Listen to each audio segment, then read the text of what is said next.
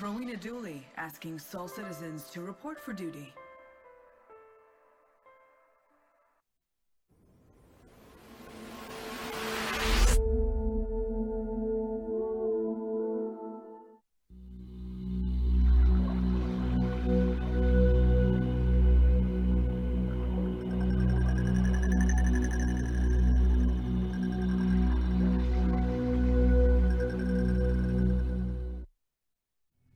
So we're just gonna do a short distance quantum travel. So we actually do allow, we have two kinds of quantum travel in 3.0 and beyond. One is a long distance one, like the one we went between ArcCorp and Hurston, between major celestial bodies. And then we have short distance quantum travel that allows you to navigate around or circumnavigate large celestial bodies. So like here, we're just gonna come much closer up to the kind of sort of low orbit gateway into Hurston. So I'll let Glenn take us down with his consummate flying skills.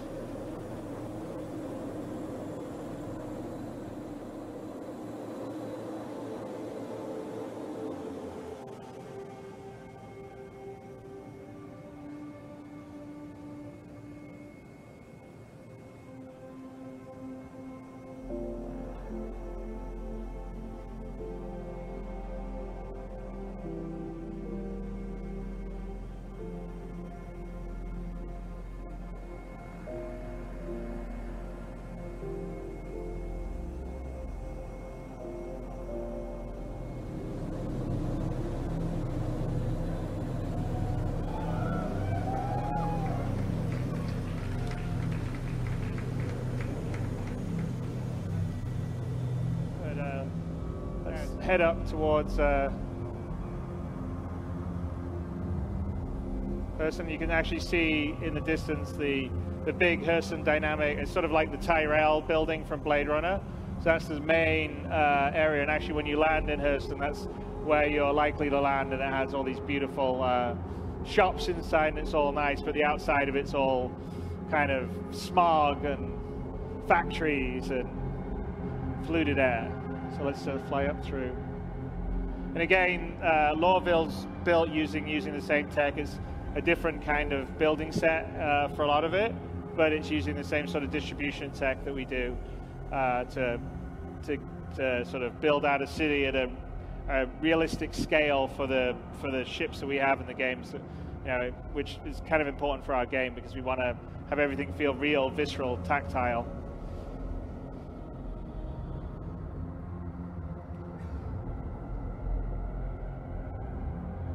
And you can sort of appreciate just the sheer scale of these planets because, off in the distance, Hurston didn't look very big, and now we're flying through it, and it's these are pretty tall, big buildings.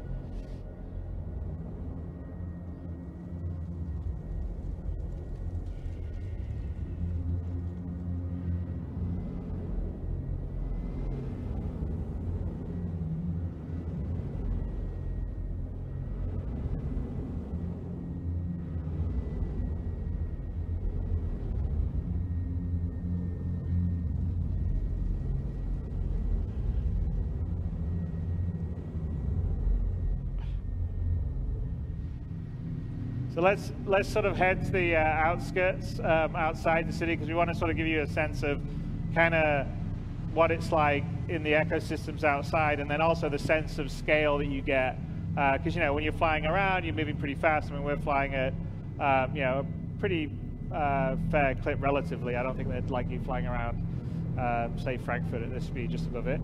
But to give you the sense of being able to fly over a planet and then get down on the ground. It's all seamless and also all the details. So we'll just go out here beyond the main city areas and find a landing spot.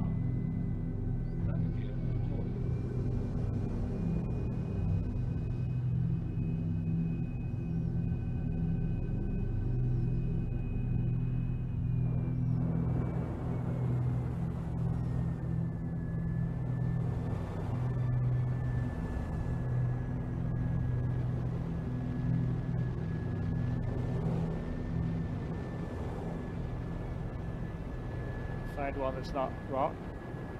There you go.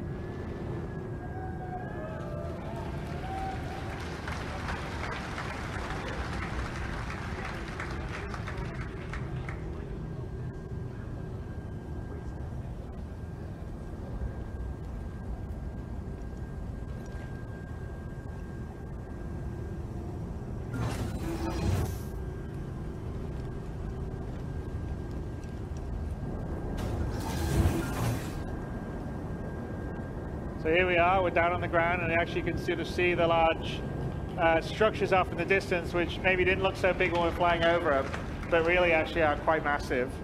And this is kind of like the kind of tundra area outside Lorville. And let's go for a little run. Living places that feel visceral, that have their own identity. You know, when you go to ArcCorp or you go to Hurston, they feel totally different. You know, they match with the sort of story and the history and the lore, and they feel tactile. They feel like a place that you could visit, a place that you could go and tell stories of, and take you know, pictures of, or share for your friends. So someone's conveniently left us a knot. So you can use that to get a bit closer into the city.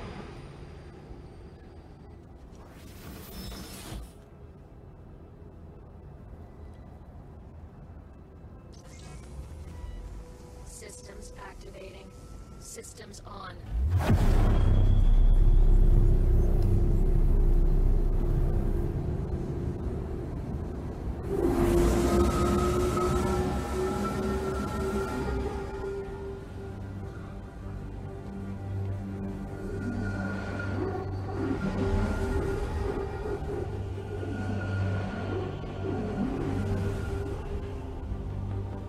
So here we're sort of coming to the outskirts of one of the city, the factory areas of Lorville.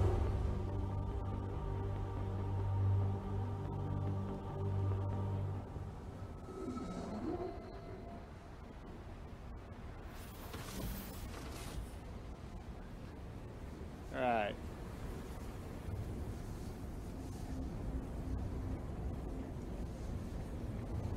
And again, we just have the beginnings of sort of our NPC population system. So some of the other stuff besides the interior procedural stuff is, you know, longer term we're working on sort of a background crowd simulation system, a traffic simulation for ships coming and going in the background. Yeah, that's, the Nox says it's our little physics bugs going on. Then we have foreground NPCs that would be like mission givers that have their own full schedules and stuff like that. But all the places will get populated and feel like they're full of life. So you'll have a, you know, like I said, the whole goal is to have 90% NPCs to 10% players in the universe. And when you come to a place like Lorville or a place like ArcCorp, it has to feel like, you know, it has millions of people in it because these cities are at that scale and that's sort of what we're used to. And so we're working very hard to build background systems to be able to do that, scale it, create them on demand, and create a, you know, realistic feeling location on whatever planet you're visiting. So as you can see, there's the Hurston Dynamics, you know, main building off in the distance. So it's you know, again, that gives you a sense of like the scope and the scale of the city really is compared to what we're doing now.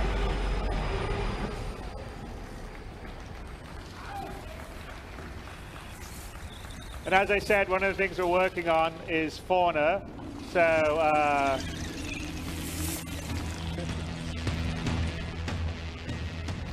so these are the first. These are the Oni, the cypherpod Oni crabs. So they're little scavengers on Hurston, and there's quite a few other things that we're going to have on Hurston when we do it. But you'll have them running around and a bunch of other ones. But there you go. There's Lorville, there's Hurston.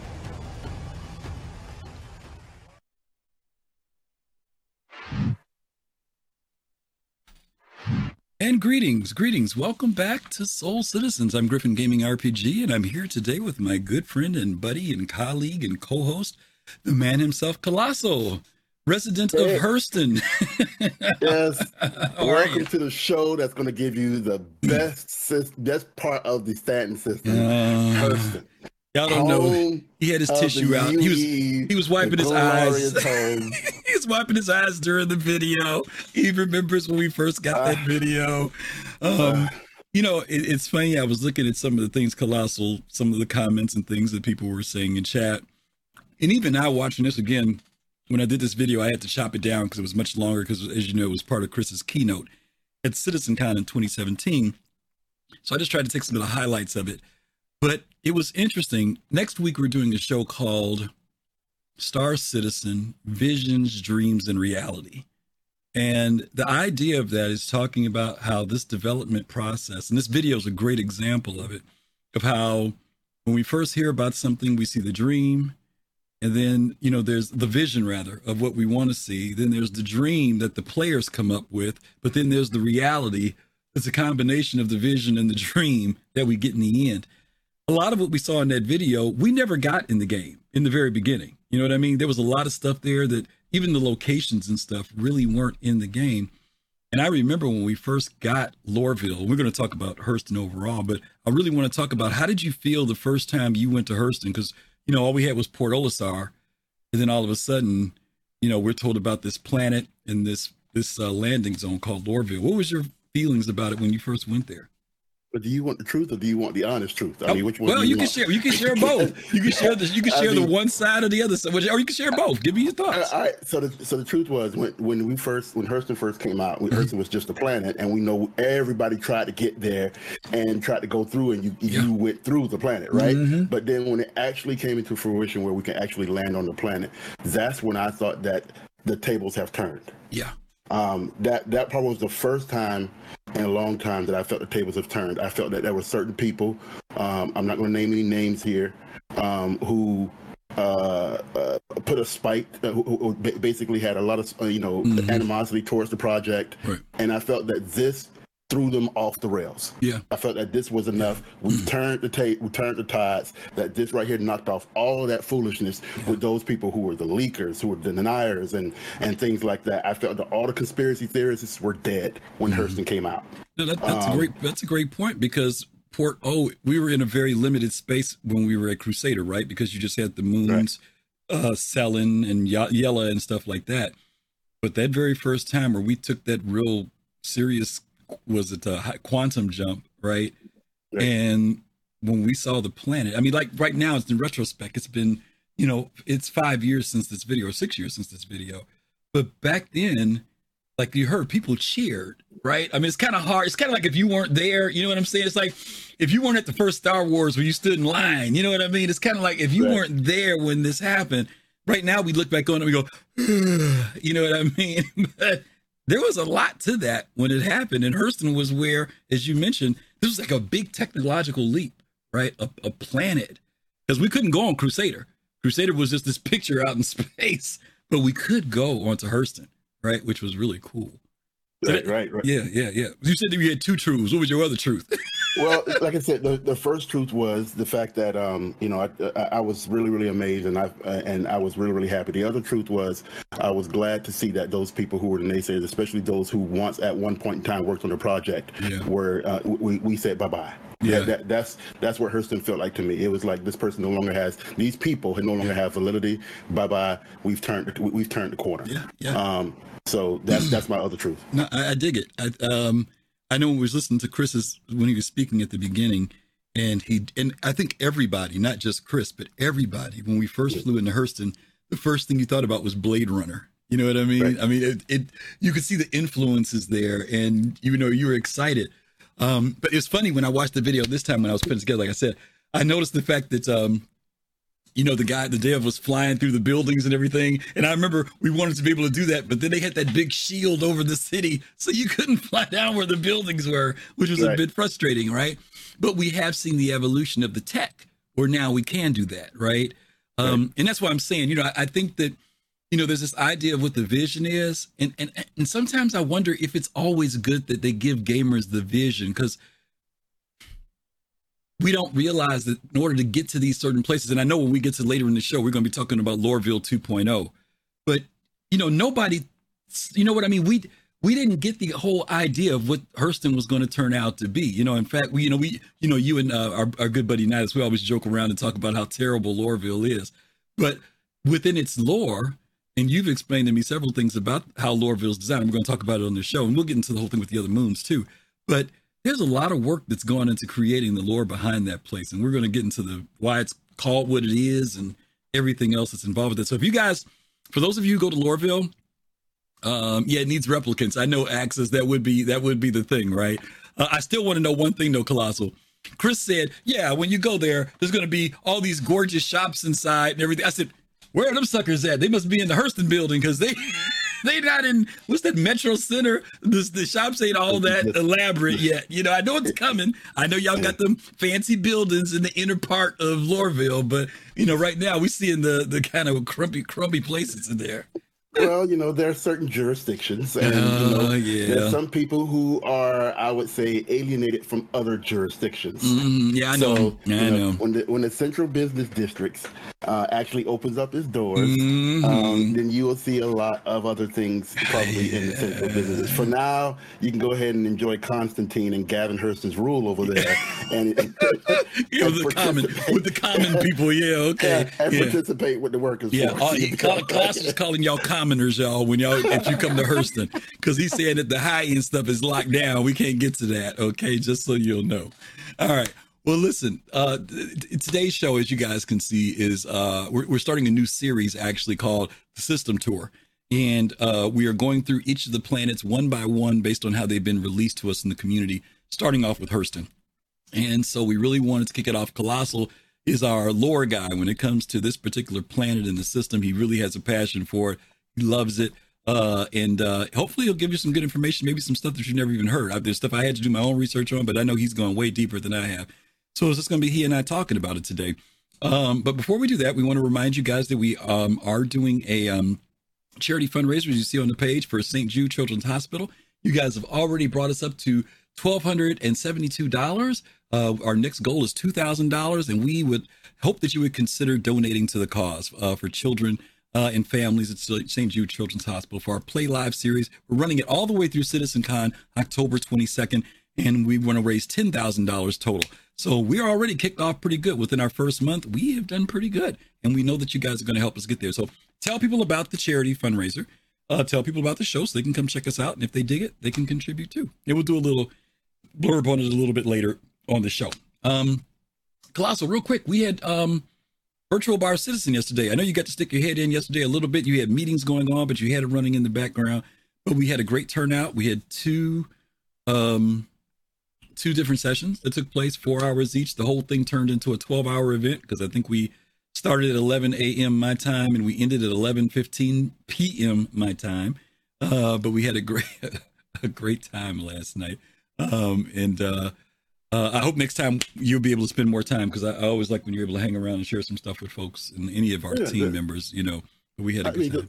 Those events are always good events to go to. It's all about people getting together and coming together and sharing their different perspectives about the game. They even asking questions and possibly getting their questions answered if CIG chooses to do so. And CIG does participate from time to time, and they've always participated. I want to thank Griff and Fast Cart, Soul Citizens, for go ahead and putting things together. We also had our partnership group from Yacht Club to go ahead and participate as well. I think we had about 300 plus from what your numbers are. Registered. Registered. Yeah, we had 309 people registered. And then you had, you had a lot of people that came and joined in. I came in and tried to join in as much as I can, because IRL things happen.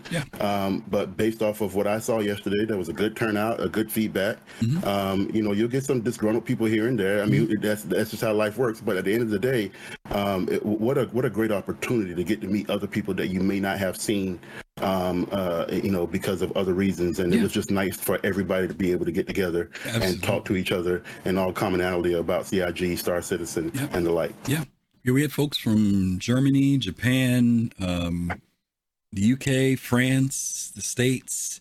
We had somebody that was from, is there someplace down south, like in South America? I can't remember now, but we had quite of an international group this time around, which was really, really nice. We had a really good time. So thank you to all the folks who made it yesterday and had a great time. Hopefully we'll see you guys at the next one, whenever that is. So let's go ahead and jump into this stuff about Hurston. We're going to be doing a lot of readings today, guys, just so you know. There's a lot of information here. And believe me, we're not going to even scratch the surface of it. It's almost weird to realize how much information has been put out by the lore team about the planets. And just that whole history of Stanton alone has just got a lot of great information in it. So we're going to ask that you guys kind of bear with us. We're going to give you links. Fastcard's going to put the links in the chat if you guys want to follow along with some of the things. But there's some stuff that you're just going to have to listen and absorb as we go. Because again, there's just an abundance of information that we're going to be talking about with you guys. As you guys see, Hurston, and as you guys know, it's actually called Stanton 1. Yes, Stanton 1. And we can get into the whole history about Stanton maybe later on. Maybe we'll culminate it with that. But as you guys know, Stanton is basically divided up amongst different corporations and companies that decided that they would literally pay to occupy these planets and then the orbiting satellites, the moons around them. So Hurston, as you guys know, is Stanton 1. And then all of its moons are considered like Stanton 1A, 1B, 1C, and 1D. And so we're going to break those down with you a little bit later, but we want to talk about a little bit of the history, the history of Hurston itself. Okay, so just kind of bear with us here. I'm going to read a little bit. We'll talk, and then we're just going to kind of flow through this. Hurston Dynamics is a human weapons manufacturer, materials processor based on Hurston, Stanton 1. They are the largest producer of standard munition warheads for military contracts in the United Empire of Earth, the UEE, as well as the third largest refiner of antimatter precursor. Hurston Dynamics owns the planet upon which it is headquartered. The company has frequently been criticized for its controversial employee contracts and its disregard for Hurston's ecology. That's another thing too, Colossal. The first time you visit the planet, if you don't know this lore, it can be a bit disconcerting, right? When you travel outside of the city, you start flying around, you kind of say, well, they've got this nice big glossy building in one part, but then when you get outside the town, there's a lot of just stuff scattered all over. You're almost kind of scared to dip your feet into the water out there, right? I mean, there's a lot going on. How is this city planted right here under all this mess, right? You know, and just like Griff said, there's a deep history about this actual planet, Stanton 1. You know, the Hurstons, Hurston is a family, and they are an old family. Yes. Very rich. I think, honestly, the Banu would love the Hurstons because everybody thinks that, Hurston is based off of nepotism. Kind of, and not really. Mm-hmm. Yes, a lot of people in Hurston's hierarchy are Hurstons and were Hurstons and things like that. Mm-hmm. But they weren't just your typical Hurston. They were the best of the Hurstons. Mm-hmm. So and Hurston, Archibald Hurston was one of the ones that really prided himself on that. Very, very stuck-up, shrewd guy. Origin would love him, but he prized himself over. Yes, you could be a Hurston all you want, but what is your worth? Are you really good at what you do? And if you are, then you are the one to be able to teach everybody else. And we'll tell you about that because there's an actual scripture under Archibald Hurston's memorial. Delivering just that. So Hurston is a very, very, very rich, deep history dealing with the family lore. And you need to understand the family lore in order to understand how important Hurston is to the UEE. That's a good point. Let's talk a little bit about its jurisdiction, because this is another piece of gameplay that is not fully implemented per se in the game. But I know you've always encouraged folks. Who is that? Chew. Oh, Chew, thank you so much for the community gift sub. We appreciate that. Thank you so much. Chew. And Ackerman, thank you for the follow earlier. I'm sorry I missed you when you put that in. Thank you so much. And Abyssian, thank you for the resub. I'm sorry, I'm just missing all the stuff that popped in here. Thank you guys. It's that lore of Hurston. Yeah. You've always encouraged us and anybody that people need to pay attention to the Moby glass and pay attention to certain items that are in there. You know, at first, back in the day, a lot of this stuff was put in there as a, what's it called? What is it called when they put something in there just as a thing, placeholder, right? Yeah. But they've been slowly implementing things and adding things that actually have begun to become a part of the gameplay, right? You know, not filler. I died, Koji. I'm in placeholder. So one of the things is about the jurisdictions. A lot of players don't know that each of the planets, even though, you know, we're in UEE space, but all the planets have their own legal jurisdictions. And so what I want to do is read some of them. I'm going to read this paragraph and then read some of the ones and we can talk about them. While traveling within Hurston Dynamics governed space, be mindful that you are subject to not only UEE law, but to the local jurisdictional laws as well. If you violate local laws, even unknowingly, you may be expelled, fined, arrested, or imprisoned. Just like UEE military and advocacy agencies, local security personnel can require you to submit to identification scans, to establish your identity, conduct searches of your person and vessel, and detain you with due cause. Always obey the directives of authorized security personnel, Be sure to familiarize yourself with the jurisdiction's criminal activities and comport yourself accordingly. And there's a link there, Fastcart, if you can drop it in, if you haven't already. I may not have seen it. I want you guys to see, because a lot of people don't realize that each one of the planets have their own, basically their own rules, right? Colossal, when you go there, there's, you can't, there's some certain things you can bring, like contraband. There's different things you could do. Maybe you can get away with it over at ArcCorp, but you can't get away with it over at Hurston. Some of those things that are listed here are like, I think all of us have had this one, right? The failure to comply. When Hurston security forces tell you to stop and you don't stop that ship fast enough, or you try to get away from them, 20,000 UEC is the fine, right? Absolutely. That's the bet. Absolutely. And Hurston is notorious of that. Everybody ask yourself the question. This is where the violin comes in the background and start playing that sob song, and you get Puss in Boots coming through those eyes. Ask yourself the question, folks.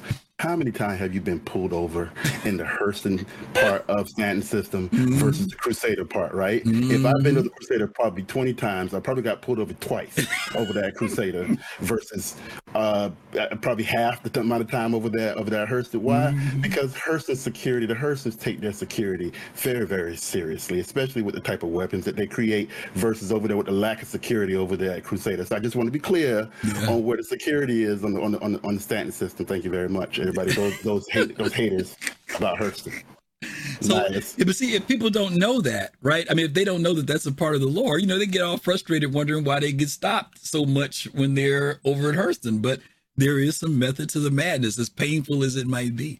Some of the things that people have not had to deal with yet, Colossal, is trafficking of certain substances, controlled substances. They got different categories, category A and B controlled substances, trafficking of stolen property, which we haven't gotten into yet, right? We really haven't gotten to that thing of knowing what items are technically stolen. Right now, we go to, like, for example, we may go down to Shubin Mining and grab a whole bunch of stuff out of there, but there may come a time in the game where that would be considered stealing, right?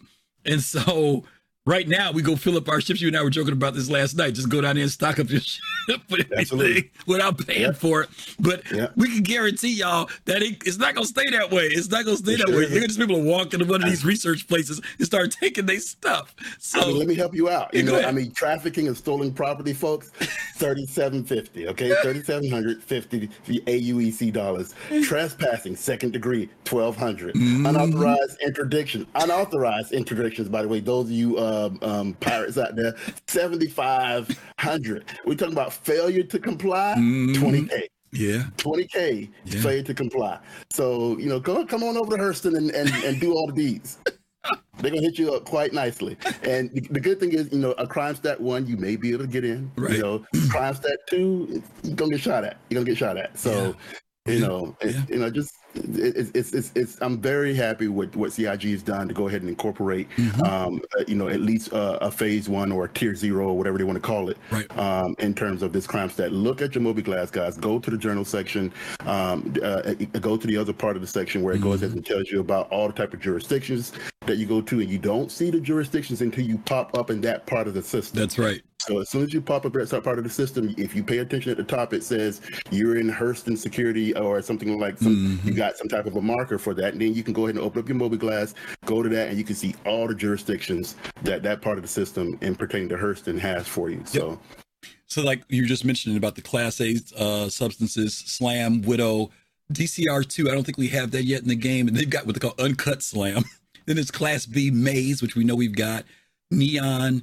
And it's funny because Neon is actually is one of the cities that's named in Starfield, which is interesting because it's supposed to be like the kind of, well, anyway, it's just interesting that they came up with Neon. And then Altrucitoxin. And then there's Class C, which is Edom. So, again, once we start getting into this thing of people wanting to do black market or trade or whatever the case may be, you're going to have to be paying attention. Maybe it's legal when you left Microtech. But if you happen to go into Hurston space, and you don't have to necessarily go down to the planet, if you're in their controlled space, you can get stopped. And as they put it, you could even maybe get imprisoned, high fines, whatever the case may be. So, we just wanted to kind of let you guys know that there's jurisdictions. Hurston is definitely, to Colossal's point, they're on lockdown over there, y'all. They don't play. Okay, so just kind of keep that in mind. That's right. Last but not least, we want to talk about their extent of influence. This is pretty straightforward. Hurston security forces and laws within its jurisdiction, which applies to within Hurston's gravitational sphere of influence, includes its 4 moons, Aberdeen, Ariel, Eta, and Magda. And right now, I'm not sure. Have you, and you have to forgive me because everybody has different experiences in the game. I don't know everything about the game, but I will ask Colossal this. Are security forces popping up at those locations from time to time? I mean, I'm not talking about for missions. I'm not talking about like for missions. Yeah. I'm saying like when you get when you get stopped over Hurston, does that happen at the moons too? Because I don't know if it's happening. Have they made that happen everywhere. Yet? It does. It happens everywhere as long as you and Hurston's part of the Stanton system. It can happen even. I would say, I've been stopped by Hurston security probably as far as 90,000 kilometers out. Wow. Okay. As long as you could just be sitting there in dead space, maybe getting away, or maybe you just went ahead and turned off your quantum drive just to go ahead and check up on something in your IRL and coming back, right. And all of a sudden you see this white speck that come up on your radar, and it's Hurston security. Yeah. So as long as you're in that area, I've been stopped in almost every part, even in a dead void of space. As long as you're in Hurston area, you got a good chance of being stopped by Hurston security. Okay. All right. There you go, y'all. Way to go, Gavin. Okay.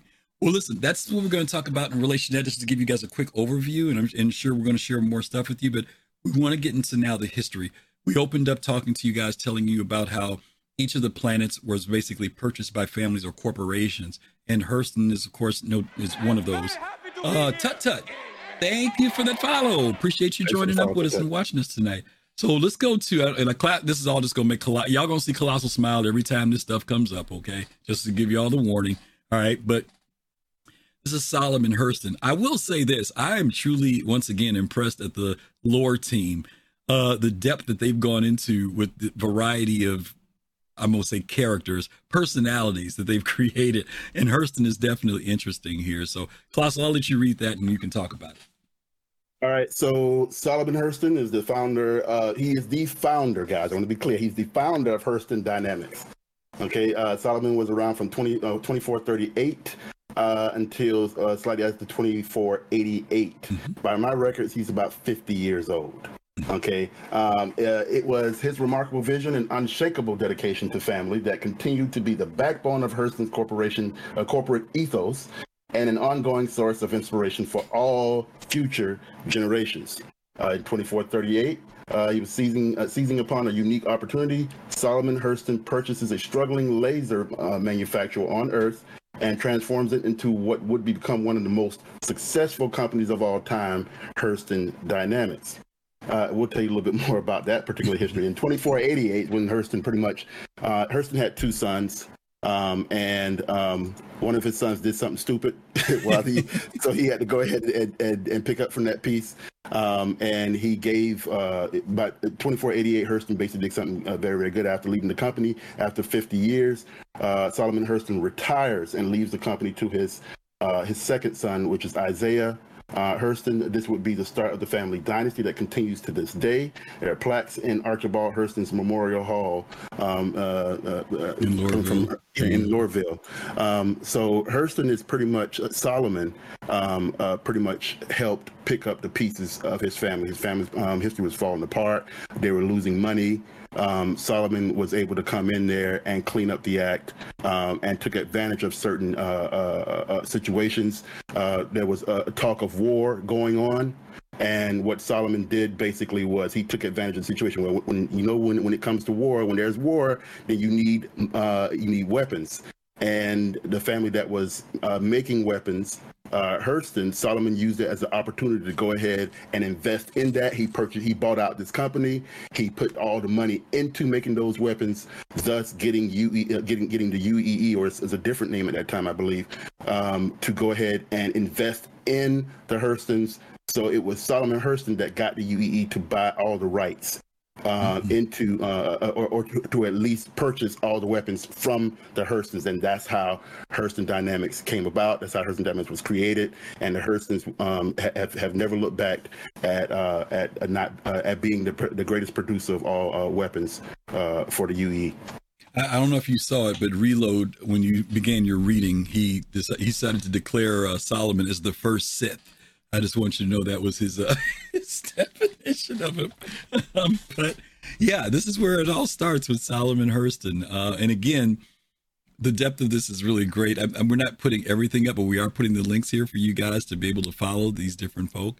And when you get time, please follow the lore, because as you walk through the city, you'll start to understand why there are certain paintings and portraits, why certain places in the city are even designed the way they are, because you find out about the reign, or that's the word, the reign of the Hurston family at Lorville.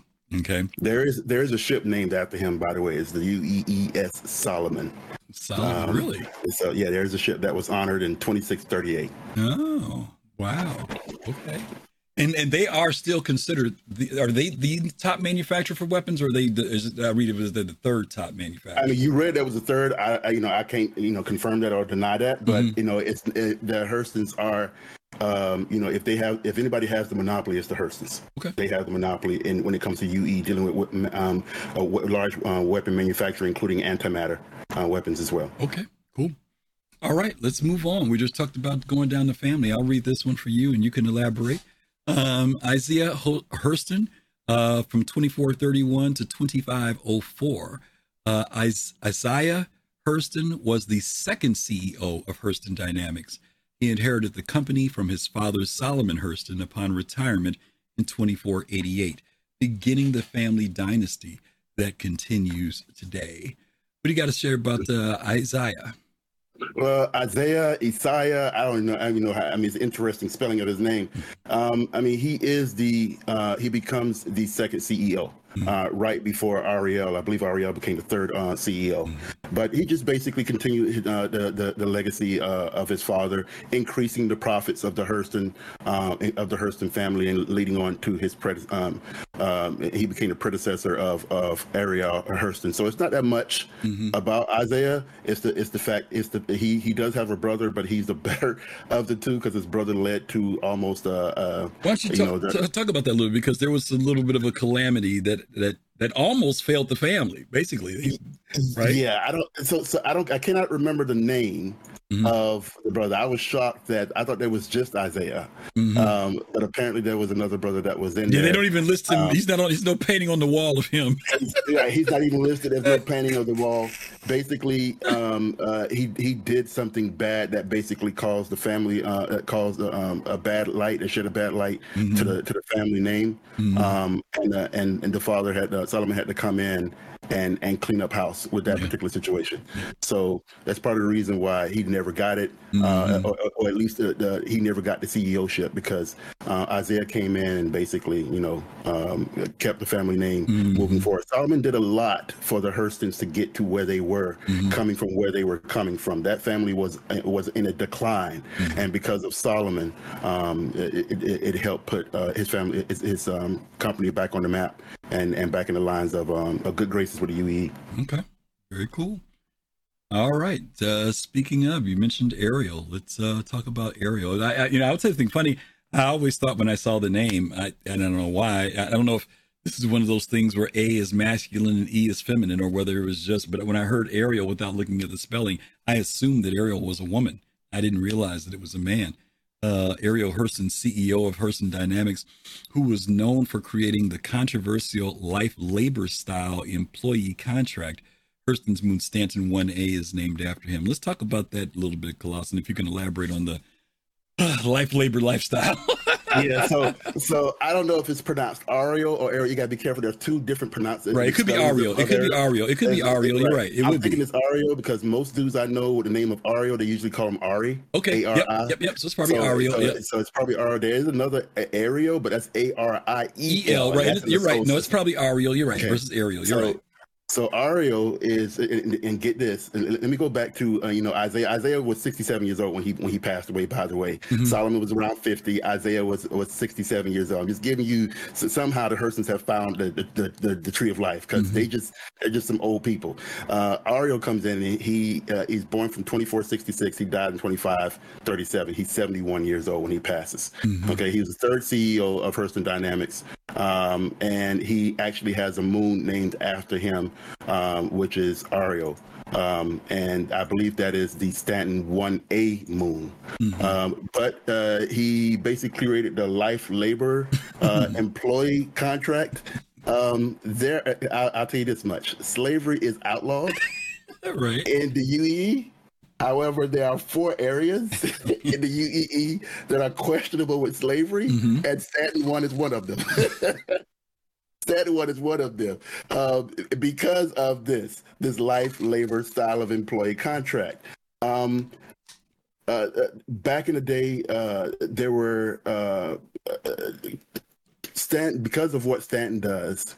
What Hurston does. Hurston has a bad reputation. The Hurstons have a bad reputation of working in poor conditions because of the type of weaponry they use, and I would say the lack of care they show towards their workers. Yeah, there's no OSHA, is what you're basically saying. And there's no OSHA. They pollute the environment, and and when they first got started, they were starting out in areas where nobody wanted to live because of the harsh environment. So that's how the Hurstons were able to gain their reputation as employees of harsh environments. And but a worker shortage started happening, and the Hurstons started guaranteeing workers certain things. And as they were guaranteeing workers certain things, they were holding them to a contractual requirement, such as which would guarantee them a job, but would guarantee them stay in that job, pretty much, if you know what I'm saying. Those people couldn't leave. In other words, once they were in that area, once they signed their lives away to that life labor style contract, they were stuck on Hurston. So it wasn't like indentured. Was it? I mean, was it kind of like a form of indentured servitude to a certain degree? I would say all of that, but in the fact of you didn't earn yourself in there. You kind of said, hey, I would like to do it because I can't find work elsewhere. Okay. And things like that and so forth. And the people they weren't realizing that they were signing their lives over to work indefinitely. Okay, over there at Hurston. Okay. And this was a way to maintain employee. It was a way to maintain work. It was a way to get work because there was such a shortage, and the Hurstons used this as a way to guarantee that you will have a job. Okay. But behind the scenes, to read behind the lines of things like that, read between the trees, the tea leaves, cost those workers permanent workership in most cases. Okay. And that's the reason why some people view this as slavery, but the Hurstons don't view this as slavery. They view it as these people signed their lives away, and they're happy local workers and things like that. So we did it legally. Let me ask another question then. Are the workers there? I mean, I get that they're there by choice, but is there something that took place? And this is where and maybe we're going beyond the scope of what this topic should be. But was there something that happened that drove people to work there, to take on those contracts? I mean, obviously those contracts are a bit heavy laden when it comes to labor. I'm just kind of curious as to what made people sign up. You know what I mean? Or because it seems like it wasn't like it got that way over time. It's like it's always been that way with the Hurstons. They've been very, business oriented. Workers, they look at people as workers, right? And that's it. You know what I mean? It's not like they have some charitable attitude toward their workers. Their attitude is pretty cut and dry. You signed the contract. Here's your plastic bag. Get to work. That seems to be the general theme. Yeah, there was a certain time period within that time that the UEE was struggling with workers. Okay. And the Hurstons took advantage of that. And this is one of those programs that was pioneered by the Hurstons to garner its workers. Okay. I cannot remember the logistics behind some of the things, but you got the Tavaran War that's happening around this time period. It's about to happen and about to get there because we're going to talk about other people like Ida. She didn't survive long. Right. But these types of events were happening. You got altercations that's happening, that's about to happen, or has happened with the Tavaran. That's starting, and now you have war in the loom. Okay. And so the Hurstons just basically took advantage, created a program that allowed them to bring in workers, and not just bring in workers, but keep them forcibly but legally. Yeah. Okay. I got you. Okie dokie, y'all. Let's move on to the next of the family members. Archibald Hurston. Gifted with unparalleled strategic excellence that not only vastly grew the company's holdings and forged an expansive vertical production network, but also earned him the distinction of becoming Hurston's youngest ever CEO. The plaque in the Archibald Hurston Memorial Hall of Lorville. A giant golden statue of Archibald stands at the center of the Archibald Hurston Memorial Hall, located in the central business district of Lorville. And I think everybody, if you've visited the CBD, you've seen that monstrous statue there. And obviously, he's being recognized. What do you got to say about good old Archibald there, Colossal? So Archibald is considered like the grand poupée of the Hurstons. To me, he's taking advantage of what happened prior. Prior to Archibald becoming the CEO, Ida Hurston, she came right after Archibald. Ida Hurston was, she kind of worked in the UEE Navy at the time. Okay. She worked as Advanced Specialist Operations, and she was killed in the First Tavaran War. Okay, and she was killed. She was died at the age of 30, so she's the youngest of all Hurstons so far that we know of that have died because of the Tavaran War. Because of the Tavaran War, the Hurstons became more powerful. The Hurstons used that as a reason to go ahead and create weapons at a cheaper cost for cheaper labor. And all of a sudden, the Hurstons are along with Hurston Dynamics, is the most powerful corporation at that time. Julius comes in, which is Ida's husband, and Julius comes in and helps stabilize Hurston Dynamics through being, he was a member of the Hurstons. He married into with Ida, and he helped stabilize it. Archibald comes in and he takes Hurston Dynamics to another height. And what he does is he not only stabilizes Hurston Dynamics, but Archibald is able to increase Hurston's wealth by like over 13% in a couple of months. And so he was able to, even during war times and things like that, he was able to stabilize the wealth, make more profit for his company, more than anybody has ever done for Hurston Dynamics. That's part of it. And he's the youngest CEO ever in Hurston Dynamics. So Archibald saw himself as the best of the best. Okay. And he really, and he didn't have, I would say he had a shrewd disrespect for his workers. And if you look at his plaque says it says the workers must be taught excellence by their betters. Yes, he did. You know what? I took that off because it was so much I couldn't fit it all on there, but it closed out with that statement. I laughed when I saw it. Right. And so Archibald really believed that if you were better than everybody else, in order for somebody to get to your level, those people had to be taught. You just don't learn it. You just don't learn it just by sitting there. You have to be taught by those who are better than you. And Archibald considered himself better than everybody else. That's why he sits up there with that big old cane and he looks down on everybody. Look at it. The statue is tall, and what is he doing? Looking down on everyone. Yeah. Okay. Yeah. It's a powerful statue. It's a powerful figure, and he's probably one of the most well-respected Hurstons in terms of finances. So that's why you see statues of him, although I wish they would dedicate that towards Magda. Okay. It is interesting that Solomon, I would think Solomon would have been before Archibald, but a lot of times the ones that come later, they think they're bigger than the ones before them. So, for whatever it's worth. Okay. So that's Archibald Hurston. Let's move on to this one here. Aberdeen.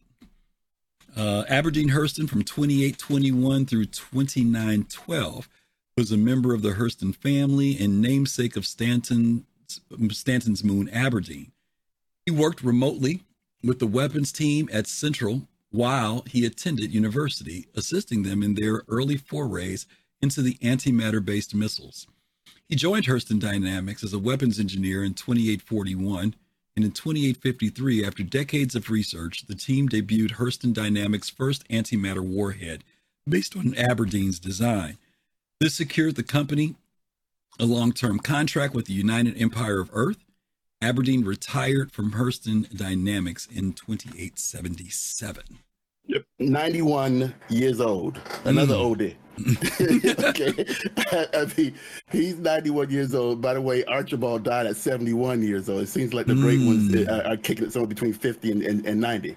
But Aberdeen So Aberdeen has a moon named after and dedicated after him in Stanton 1B, and it's called Aberdeen, and it houses a correctional facility that I know the warden very, very well. So what some people say, but what Aberdeen does is Aberdeen is an engineer. He comes in and he works mostly with the universities, and he comes in and he helps create an antimatter-based missile system. So, so the Hurstons are moving to another step now. They were doing towards lasers, big-time laser weapons, and once again, they're trying all of these weapons on their planets like Hurston. That's the part of the reason how they were able to move into Stanton. They were back in the outskirts of the UEE for a while, or the UEP, whatever they wanted to call it back in the past.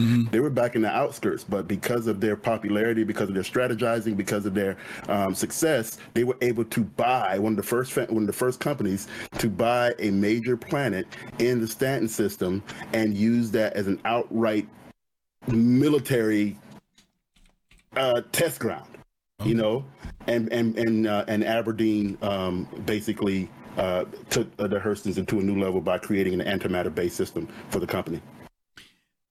Someone in chat, I'm digressing a little bit earlier. Who was it? It was Daigoji, maybe. I think it was. Somebody, I think it was Daigoji because he's been cracking jokes.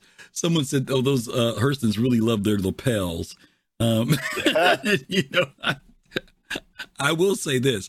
I have been curious as to when the team will start issuing clothing other than the worker clothing in Hurston that's reflective. One. Yeah, well, I mean, it's interesting because they kind of went with this almost 1950s. I'm trying to equate it to something in our world look with a lot of their clothing. I mean, it's a little bit exaggerated in the sense of the big lapels and everything, but there's a lot of 1940s, 50s look to some of the clothes. What is it? 40s?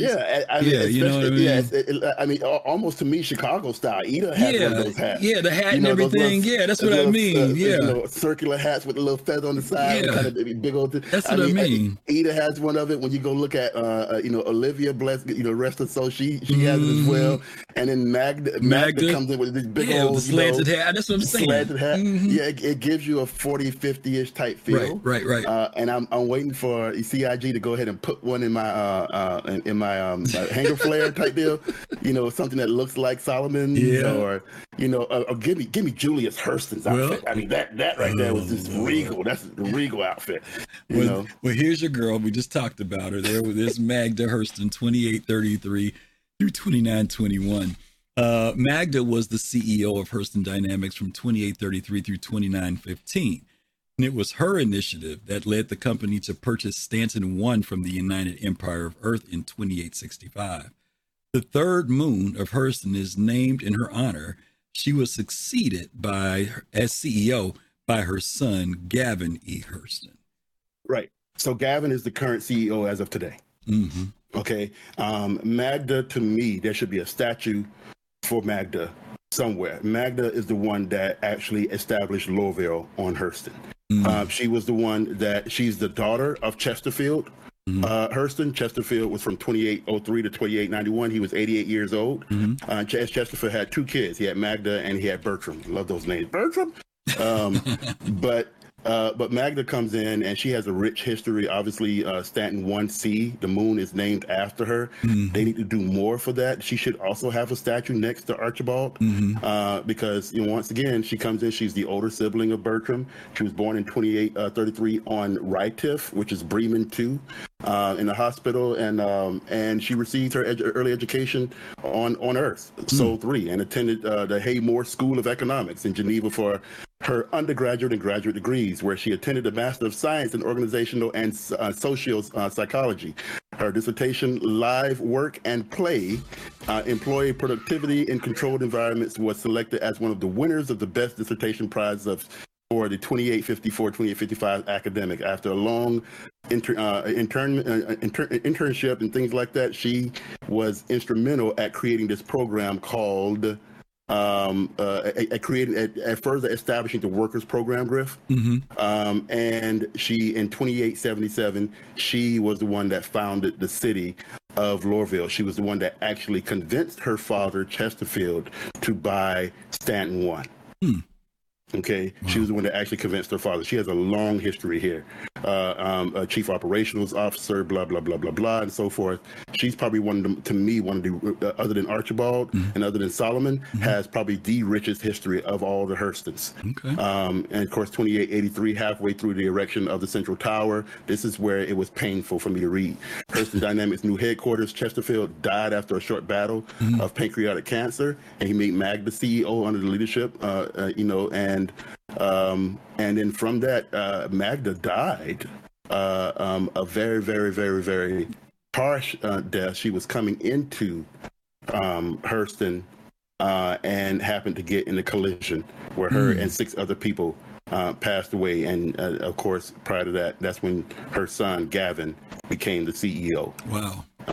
I knew she had died some weird way, but I missed that detail. That was how she died. Wow. Yeah. Okay. Yeah, coming into, it says that while en route from Hurston Central Business District to Tisa Spaceport, there you go. While en route from Hurston Central Business District to Tisa Spaceport, she was planning to travel via a private service to her family's vacation home on Cassell, which is Gauss 2. Her shuttle suffered a mid-flight collision with another shuttle. She and 6 other people died in the crash. Magda was 88 years old. Wow. Okay. We'll talk about lore when this gets over, because I want to come back to something about the lore of this planet. And last but not least, I know we just referenced Gavin. Let's talk about Gavin Hurston. Gavin E. Hurston, nicknamed Colonel, is the current CEO of Hurston Dynamics and son of Magda Hurston. He succeeded his mother, Magda Hurston, who made the decision to purchase Stanton 1 from the UEE, the United Empire of Earth. He continued the policies of his predecessors, stripping the planet for resources and using life labor contracts in place of employment. Yep. So that's where he just took his, basically, her mother was doing all that. She signed, she helped get those contracts for UEE in terms of that anti-pollution laws and all that good stuff. And he just basically continued his mother's work. It reminds me, once again, because there's another Hurston that's in the way too, and that's Constantine. Constantine is still around. Okay, and Constantine right now, we'll get to him a little bit later, but Gavin now is the CEO. So which makes me wonder, because Archibald says that it doesn't matter if you're a Hurston, as long as you put in the work. If you're good at what you do, if you're really good, then you deserve that position. Did Gavin deserve it? Because Constantine is there right now, and Constantine is working to become the CEO. Why don't you talk a little bit about that? Because Constantine is in the game. So maybe you could talk about that, connect the dots with that. So Constantine right now is in the game, and I'll be 29, 48 around to before what have you. Constantine is a human living on the planet Hurston. He is right now the junior outsourcing manager at Hurston Dynamics. You'll see him at the Central Business District. And he's got the little office in the trade area. He's got that office over there. He's always typing on his little typewriter, tell you to hold on and things like that. He's got the portraits of all the great Hurstons in that office. And of course, there's a little quote that says, "A proud member of the Hurston family, Constantine Hurston has pledged himself to helping his family legacy continue to grow. However, rather than rely on his name alone, Constantine claims that he prefers to earn." See that word? Earn any promotion by his own merit. Doesn't that sound like Archibald? That's Archibald all the way. Okay, while currently only a junior outsourcing agent, he firmly believes that he will soon prove his worth and quickly rise through the ranks of Hurston Dynamics. That is Archibald, because Archibald basically says that it doesn't matter if you're a Hurston, if you haven't earned your way, if you haven't done the work, if you're not good at what you do, just because you're a Hurston does not give you the title of a CEO. Okay, and I'm just paraphrasing there. So it seems like Constantine, it seems like to me that Constantine has a little bit of a gripe. I'm just theory crafting here. He's going to work hard as he can, because he believes he probably should be the CEO instead of Gavin right now. So Gavin is the CEO, Hurston is the junior outsourcing manager, and it seems like I'm Constantine. It seems like he's going to work his way up the ladder really quickly if he doesn't do anything stupid. Okay. Now, they don't have it right now. Constantine, we get messages in our Moby for missions. Am I remembering that there is something that comes from Constantine for a mission, or no? Am I just dreaming? I don't know. I haven't. It just hurts the security missions, right? That's about it. We don't get anything directly from Constantine. So you can. I thought at some point there was some mission you actually went to Constantine. Right, you can. As a matter of fact, once you do some stuff for Hurston, then it will your Moby Glass will alert you. You know, you go to your oh my God, what do you call those things when you earn credit? I mean, when you earn reputation. When you go to that part of your Moby Glass and you look under and you see your reputation and things like that. Right. Once you've done certain missions, then it will grant you access to Constantine. Okay. And you'll see Constantine's picture pop up and things like that and so forth. Then you'll be able to go ahead and once you get that reputation, you'll be able to do some missions for Constantine. Yes. Okay. It's been so long since I've been over there and done those. I couldn't remember whether I was dreaming or whether they were missions there at one point or whatever. Okay. Yeah, there are four people. Four groups of people that you get missions from when you're at Hurston. Yes, Clovis Dunneely, Miles Eckhart, unless they moved him, Miles Eckhart, Constantine Hurston, and Michael Shaw. Okay. Cool. Let's take a pause here and let's talk about the lore. I want to go back into. Some people might be asking, Colossal, in the midst of this game, why is this all so important? You know, why is it important to know that, you know, Magda died tragically in a transport, right? Why don't they just say, here are the Hurston names, here's the family, and, or even that, let's say, here's the guy who's in charge of it, Constantine, and just leave it there. Why do you feel that this type of lore, this depth that the lore team would be writing all this, plays out to us when it comes to the game? Any thoughts on that? Well, a game cannot function without lore.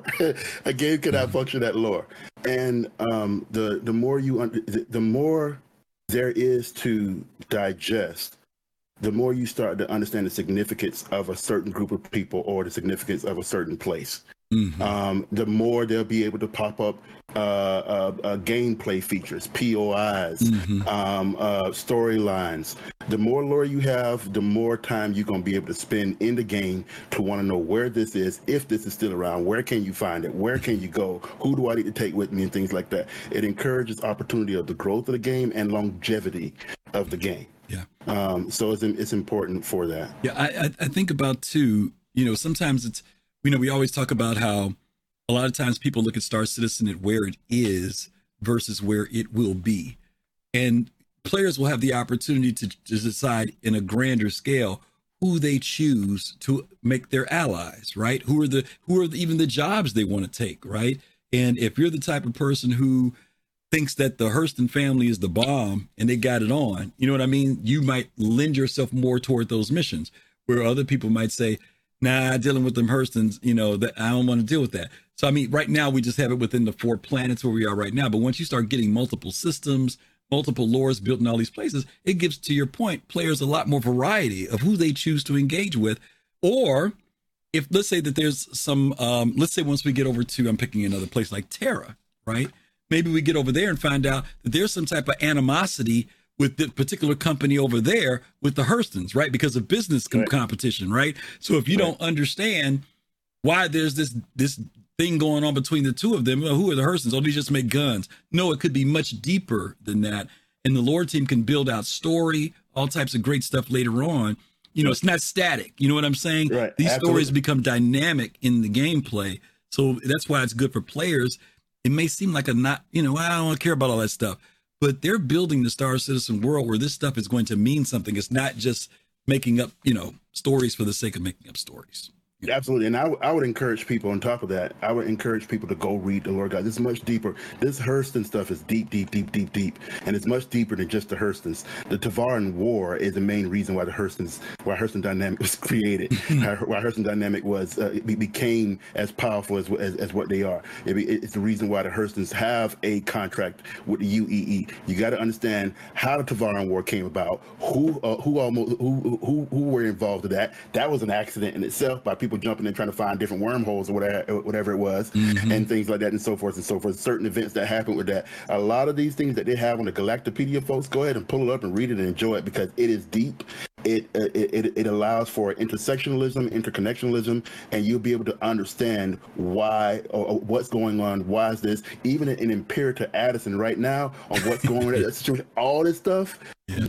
stars into how she got elected and what's going on her with AI. Y'all check up this. It's great. So this is if you want to start with the Hurstons and then dig deep. Yeah, it's a lot of good stuff there. Okay, well, that's giving you guys the introduction to where the Hurston name, right? Who are the Hurstons and why are they so significant to the system? We're going to start talking about the physicality of the system itself in our next part, but we're going to stop right here for a second, take a little break. We mentioned to you guys earlier that we have been doing our fundraising for St. Jude Children's Hospital. So I want to real quick, for those of you who've never seen the video, I know some of you have, but if you haven't seen the video, we're going to just take a look at that. I'm going to tell you about where we are right now, give you an opportunity to consider giving toward the cause. Let's take a look at the video. St. Jude Children's Research Hospital and YouTube are teaming up to help end childhood cancer. In September, supporters from across the nation come together during Childhood Cancer Awareness Month to raise money for the kids of St. Jude. And that's when YouTube gamers will be posting videos and live streaming to raise funds to support the life-saving mission of St. Jude. At St. Jude, families never receive a bill for treatment, travel, housing, or food, because all a family should worry about is helping their child live. Money raised also supports the research that leads to groundbreaking medical discoveries that St. Jude freely shares around the globe. I can only imagine as a parent the relief that they feel when someone like St. Jude steps in. I think it's a really good lesson for us to realize that we need to do more, and we can do more. It is a huge step in the right direction, a huge step in helping just people and giving back. It's all for good, and we have a responsibility, a social responsibility to help out.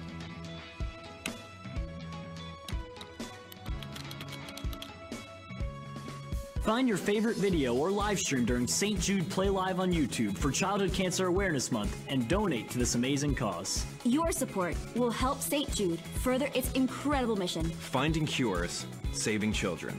Let's end childhood cancer together.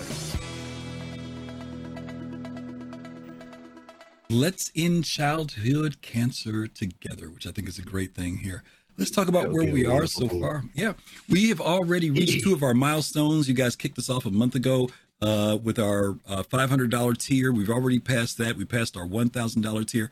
By the way, please forgive me because I'm going to think of the person's name. The person, if you're here, who won our 1,000 tier, I need to send you your stuff, but I need your shirt size, and you didn't include it in the email. And I sent a follow-up email asking for that. So I'm going to go back and find out what the name is, because you have to forgive me, guys. I've forgotten, because I wrote this like 2 weeks ago and it just hit me again. So if you're here, somebody put down Excel. Was that you, Fax? I don't know if it was you. But anyway, I need to know their shirt size so I can ship the stuff out, because I've got this stuff sitting in my shopping cart and didn't know what size shirt. And I didn't want to just send any old shirt. So please, please, please respond to my email. Let me know that you got it so we can make sure we get you your stuff. So anyway, our next tier levels is our $2,000 level, which is where we're at now. We're on our way there now. We are at, oh, wow, somebody already gave $100 today. So thankful. Awesome. We're at $1,322, $1,322. Thank you, thank you, thank you. You guys have already raised us up by $100. We're going to reach our $2,000 mark. When we get there, we want to give away a UEE field naval jacket. You guys have seen it on the RSA website, along with the naval cap. So we want to be able to do our $2,000 mark. And then after that, our next big target, I'm not going to read all of these. You can see them on the screen. But the next one, if you guys get us to that $3,000 mark for the first time, we're going to do a 12-hour live stream. We're going to have guests come on with us, do some gameplay, some giveaways. Yeah, 12 hours, Colossal. Get ready. Yeah. So, and we're going to do giveaways that day as well. So we really want to be able to work our way toward those goals. So we really, really appreciate those of you who've considered giving. And again, pass the information on. Our Twitter has a QR code. You can send that. You can follow it any other time if you can't do it today. But it's till October 22nd, and we know we're going to reach our goal of $10,000. So thank you guys so much for that. Colossal, let's hit part 2, because this is going to be the other part that people maybe are a little bit more familiar with. I know you're very familiar with these areas. So we started out the show talking about the titles of these planets in the Stanton system, with Hurston being titled Stanton 1. And so when we read our description earlier, we talked about how this planet is, and we've watched this evolve, right? We opened up with that original video at the beginning, and there was no atmosphere. There were no clouds or anything. Just kind of had this certain look to it. And also from that very first video we showed at the opening, we've seen how the tech, and right now, guys, we're talking about the tech side of the game now, as well as the lore. CIG has been putting a lot of work into building out Hurston, where now you see an ecosystem. You can fly over the planet and see things, mountainous areas where there's bodies of water. When we first saw it, a lot of that was very vague, but they've been really, really building out Hurston. And like I said, we're going to close out at the end talking about Loreville and its upgrade. But I do want to talk about a little bit about Hurston here, guys. Hurston is a hot, arid planet that orbits closest to the sun in the Stanton system. It was discovered in 2851. It was sold by the UEE government to the company Hurston Dynamics in 2865. Unrestricted industry and mining, especially of antimatter precursor, have heavily polluted the atmosphere of the planet since the company took possession. Inhabitants are kept up to date on atmospheric conditions by a public air quality index. Loreville, the oldest and most populous city in Hurston, is home to Hurston Dynamics headquarters, a towering structure named Central that casts a permanent shadow on the buildings below. Now, Colossal, there were some points in here that I wanted to talk to you about, and I know we don't know, guys, we're just talking here, so just be aware of that. But I do want to go by what they mentioned in the description here. They say that Loreville is the oldest and most populous city, which infers that there are other cities. It's just that Loreville's the oldest and the biggest. Have you heard anything in relation to that? I may have missed it in the lore somewhere. Because I don't know. Have you heard anything about other cities? Because I'm just saying, based on what they say here, they infer that there will be other cities, even if they're not there now. I know they're not there now, but I'm curious. Do you know if they're, because like on area, like when you go to R Corp, even though we focus on Area 18, we know there's an Area 17, 15, blah, blah, blah, blah, but they didn't do that on Hurston. They didn't place any other places, did they?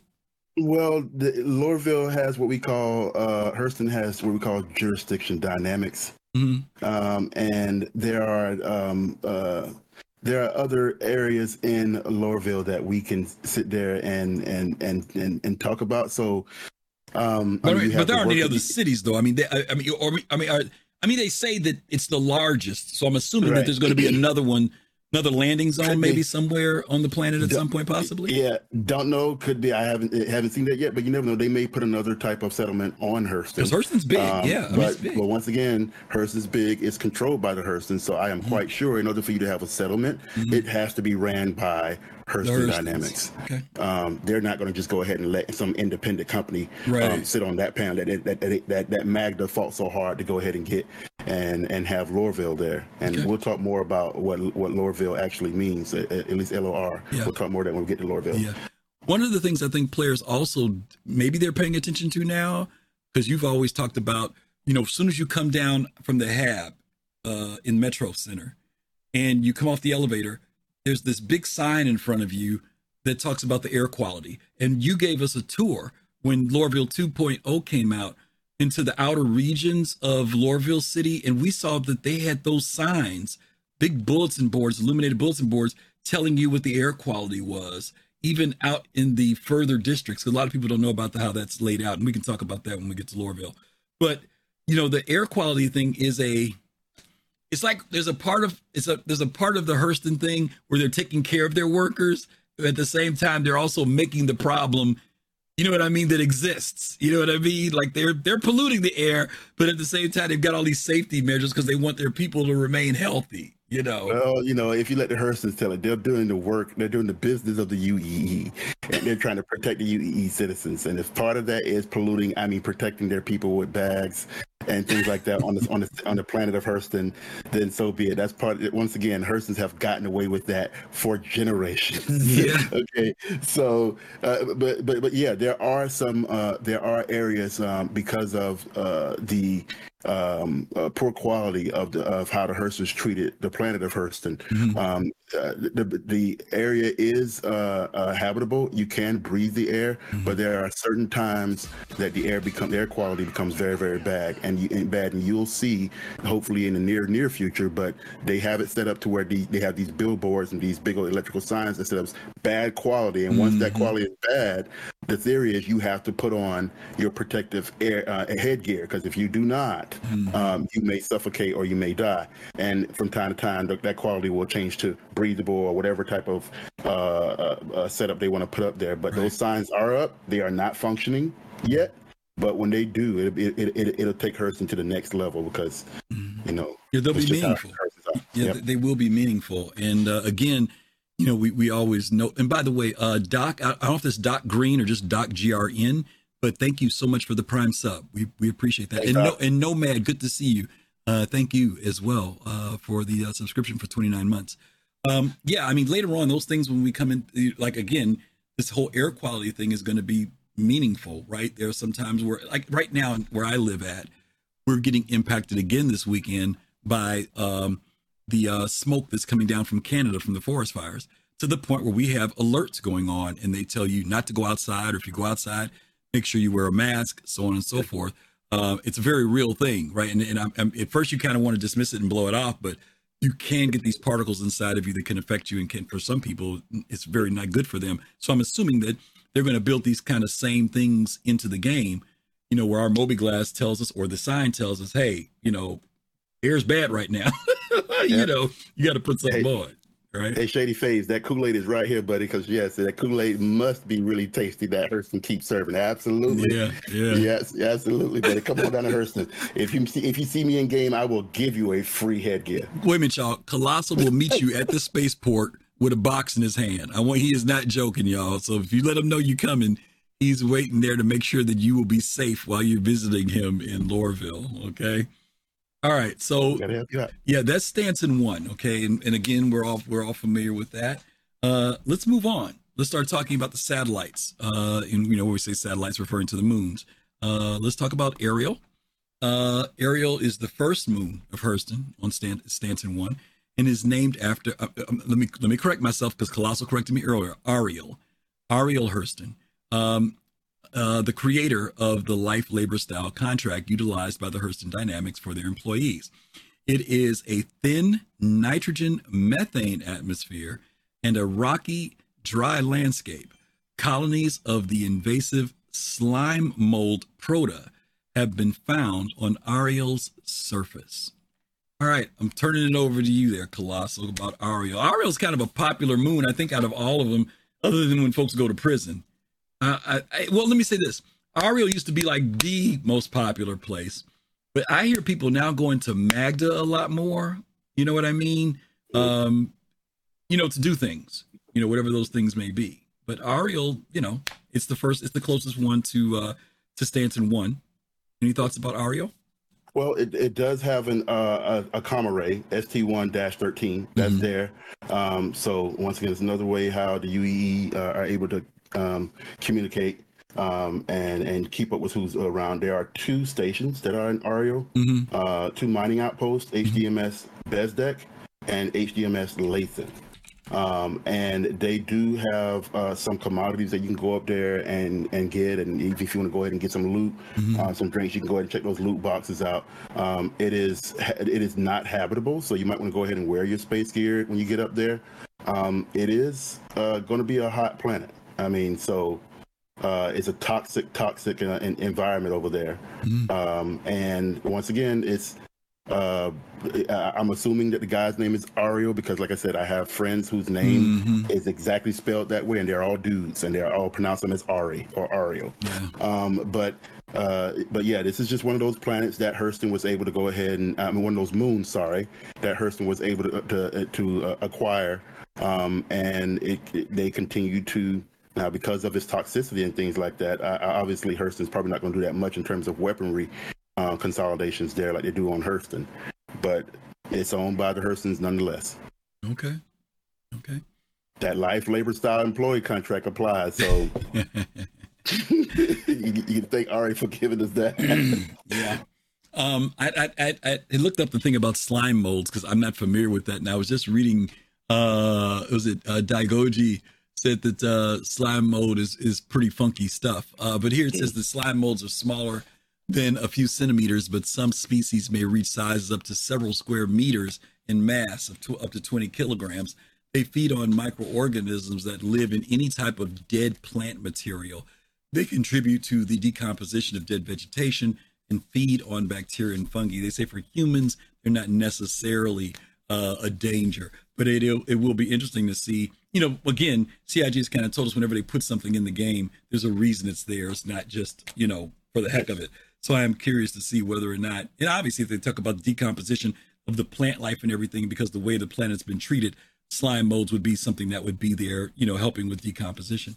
Right. But I'm curious to see, once we start getting flora and fauna into these planets, especially these planets that may be toxic or whatever, whether we as players are going to have to be, because, you know, CIG has told us about these different types of environmental suits we'll be able to wear. You know, right. If a flight suit may not be significant or, you know, sufficient enough, especially with an atmosphere. What did they say this atmosphere was?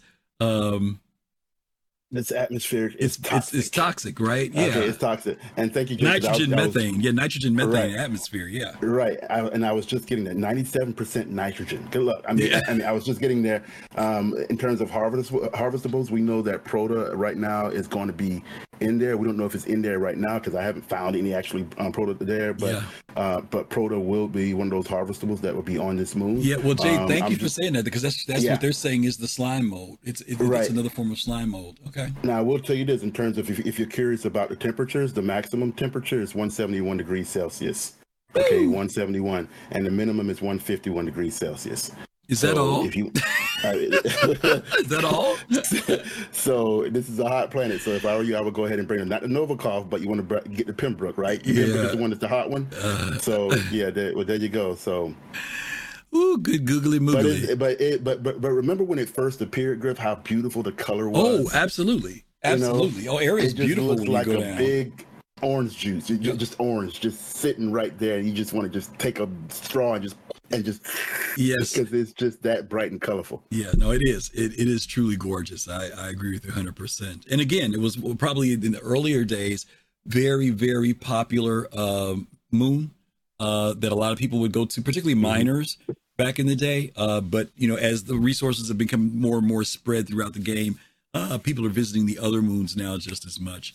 And speaking of other moons, Colossal, let's go talk about maybe one of your second homes here, Aberdeen Stanton 1B. Aberdeen, named after the designer of Hurston Dynamics' first antimatter warhead, Aberdeen Hurston, is the second moon of Hurston Stanton 1. It has a thick, hazy atmosphere composed of sulfurous gas that creates low visibility conditions on the moon's surface, posing a danger to ground-based travel. Aberdeen is home to a Klesher rehabilitation facility, a prison that allows inmates to work off their sentences via mining. One of the things that stuck with me on this, Colossal, and we got to think. Well, you know what? We got a thing coming up on Klesher, so I'll do a Klesher later. But I will say this. Aberdeen was always kind of a funky place. You know, when you kind of went there, it felt very oppressive. It was like you'd have all this I don't want to say sunlight, but light from Stanton, from the sun. And then as you flew in, all of a sudden, you know, everything just kind of got close around you. You couldn't see past your ship. And they've now made it spooky. You know, when you go to this joint, you know what I mean? It's not like the most friendliest place to go to, right? You know, Aberdeen is probably one of the freakiest, one of the nicest looking moons to go to. Mm-hmm. You know, when you're looking at it from orbit, just like you said, it looks fantastic. But when you actually drive in there, it is spooky. It has a faint orange type, almost like you're going into the Haunted Mansion over there at Disney World or Disneyland type feel. The trees over there are all warped and all just dead, and you feel like if you just touch one tree, you might just turn to dust on you. I mean, it has sulfur dioxide, 89%. Sulfur dioxide, sulfur oxide, and sodium chloride. And maybe our resident expert, Jay, go ahead and elaborate the audience on how toxic there it is. She dropped it in. Thanks, Jay. I mean, maximum surface temperature, 237 degrees Celsius. Maximum. And the minimum is 170 degrees. Okay, so you're going to be boiling over there. That is a very good place to hold, and forgive me, I get upset when people call it a jail cell. It is a rehabilitation facility over there at Klesher, and it wasn't founded by Aberdeen, by the way. We'll talk more about that later. Well, I love what Black Knight's interpretation. You and Jade gave all the scientific definitions of the air composition. And Black Intellect said it just smells like farts. Okay, that was basically what it broke down to with all that sulfur, you know. But yeah, I love the fact that, you know, this isn't just some random color. If you had a sulfur type thing, that's what the atmosphere, the color would look like. And again, I think DK said, you know, you don't want to really even fly there. It is dangerous when you fly in there. I know every time I fly in, even though I know there's plenty of room before I get down to the surface, there's always this feeling of I can't see where I'm going. And, you know, I'm always kind of like keeping my eyes sharp for when I'm going to finally be able to peek out and see, like you said, Colossal, some scraggly tree that gives me some perspective of where the ground is. But they also say here, which is interesting, they said that it poses a danger for ground-based travel. And I'm really curious if that's because of the atmosphere and your vehicles being subjected to being in these chemicals and stuff that maybe it's just not a good place to be. You know what I mean? For any length of time. You know how they've had these prison planets. Remember in Star Trek 6, you know, Discovery or the Undiscovered Country. They're getting off of Rua Pente. And remember, it was like, we ain't got no guards outside. We ain't got no, you know what I'm saying? Right. It's like, if you go outside, you ain't going to last 5 minutes. You know what I'm saying? So, you know, I kind of get that same feeling about this, that, yeah, you may get out of the rehab, but, and that is what happens. You only get so much time out in the atmosphere, and after that, man, it's over. You got so much time, and fly up on Klesher if you want to. Your ship gonna get shot down. That's what happened with some of us. And we're sitting there. I'm sitting here in a light outfit. You know what I'm saying? I mean, not even 11 minutes. You know, whatever that you have right there. So the time is very, very important. Is, you know, in terms if you're gonna go out there, don't go out there those light suits. Or as a matter of fact, go out there in them light suits. Just make sure that you've set your spawn point on the carrick before by the time you do that. you know. So just some notable points, Griff. As far as locations, there are two mining outposts out there, HDMS Norgard and HDMS Anderson. Those are two major mining outposts there. Other locations, we'll talk about Klesher Rehabilitation Facility later. And the Barren Flats Aid Shelter is also out there, and there is a cave. There's a cave mission out there, HDMO Dobbs. Okay. So the Comma Ray is Comma Ray ST1-92, and that's hovering above Ario as well. Okay. Well, let's go ahead. You brought it up. Let's talk about this place. As Colossal said, not the prison, Klesher Rehabilitation Facility. And the thing I wanted to note was that in our previous description under Aberdeen, they said, let me go back and read this because some people may have missed it. They said it's home to a Klesher Rehabilitation Facility, which implies that Klesher Rehabilitation, there are other ones, which implies that it's a corporate built thing. In other words, there are several Kleshers, all right, not just this one particular one, all right. Correct. Klesher Rehabilitation Facility is a automated correctional facility located on the moon of Aberdeen and operated by Klesher Rehabilitation Facilities on behalf of the UEE. Players will be placed in the prison if being killed in the UEE monitored space while having a crime stat. The duration of the sentence is depending on the committed crime and can reach from minutes to many hours. It is possible to reduce the sentence by mining ore, completing contracts, or receiving merits from another inmate. But it is also possible to escape from the prison through a cave. This will then require to travel to a security station and erase the criminal record. You know, when you're in Klesher, Colossal, when I say you, I'm referring in general because I don't mean when you're there. But I love the fact that just at Hurston in general, in the Hurston system, both at the hospital which we can talk about a little bit later, and at Klesher, there are these messages that come through the sound system, right? That constantly remind you of where you are. And Klesher does that, right? I mean, when you're in there are these motivational statements that are being said. There are celebratory statements when your time is up, when you've done your, you paid your time at the center. But let's talk about some other things about Klesher that you mentioned about, first of all, even approaching the facility, may be a one-way trip, but let's talk about that. Anything you got on Klesher? Well, Klesher was founded by Leland Vagard.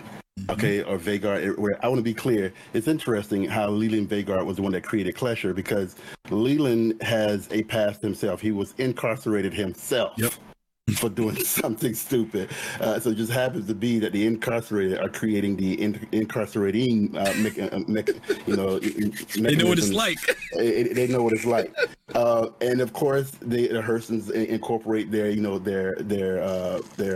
labor practices in this facility that allows people to earn merits to leave or mine and do things on behalf of Hurston. Yeah. So I mean, this facility is, it's private, and it's quite an interesting facility. I remember when I first got there, I got shanked as soon as I went into the mining area when I first got there, when it first opened up. Really?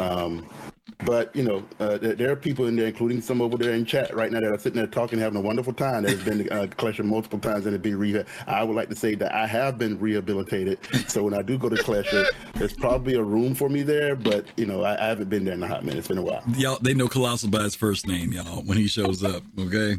Oh, you're back. They're about to give him a key. It's always the same room on the same floor. As soon as I get in there, it's always that. Yeah. I do find it interesting that there is a work dynamic, and I don't know if there's any lore to this. The work that's done by those who are incarcerated, does that go to fund something in particular in the lore? Do you know? Because it doesn't go to the Hurston family or anything like that. It's not like they're mining and, it goes to them. Or is it just kind of paying your debt to society kind of thing? Well, it says the necessary mining equipment is provided. You get necessary mining equipment, beware as armistice, blah, blah, blah, blah, blah. I mean, I'm sure that everything that is done is used for Hurston Dynamics resources. Okay. Everything. Okay. So they're getting a cut. They're getting a cut. At least you're thinking if they're there on the planet, they're getting a cut some type of way. And maybe that's how they're paying them for being on Hurston. I mean, on Aberdeen. Maybe that's it.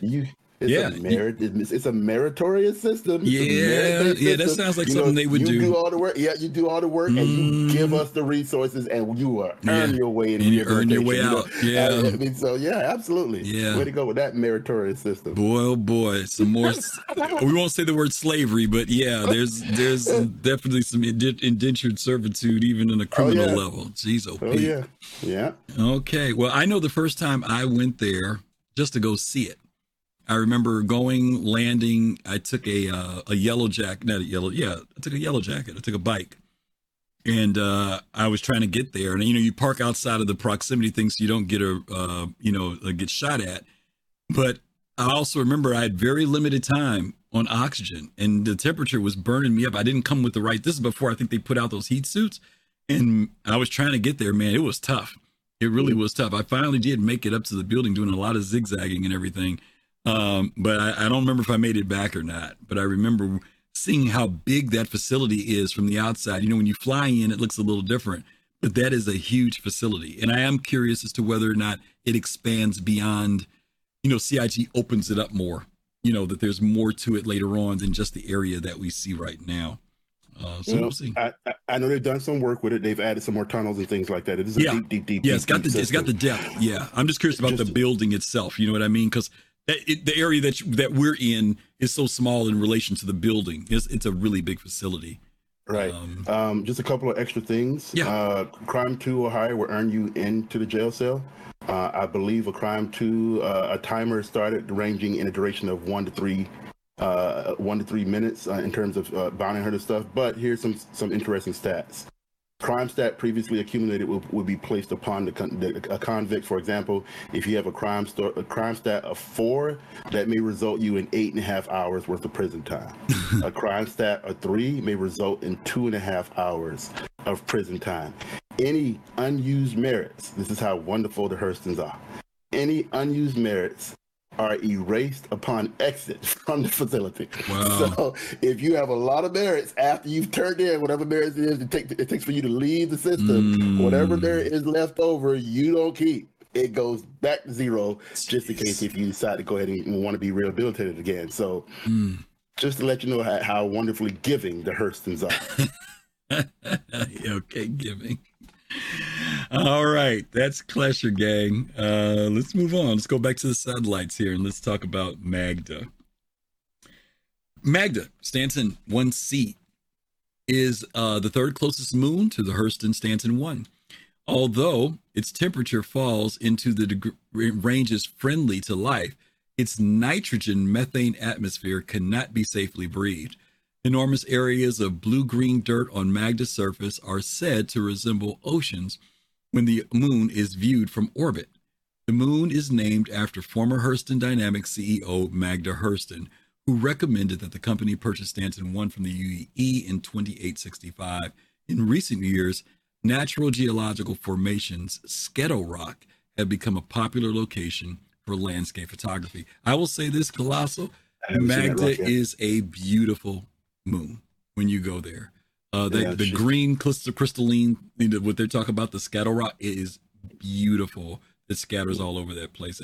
Every time I go there, I'm like, this is pretty amazing that they came up with this. Yeah, it's just as beautiful as the outfit that Magda was wearing. I feel like they need to give Magda more than just a moon. I mean, this is a woman who went to her father, Chesterfield, and told him to purchase Stanton and helped fund and build Lorville and the CBD.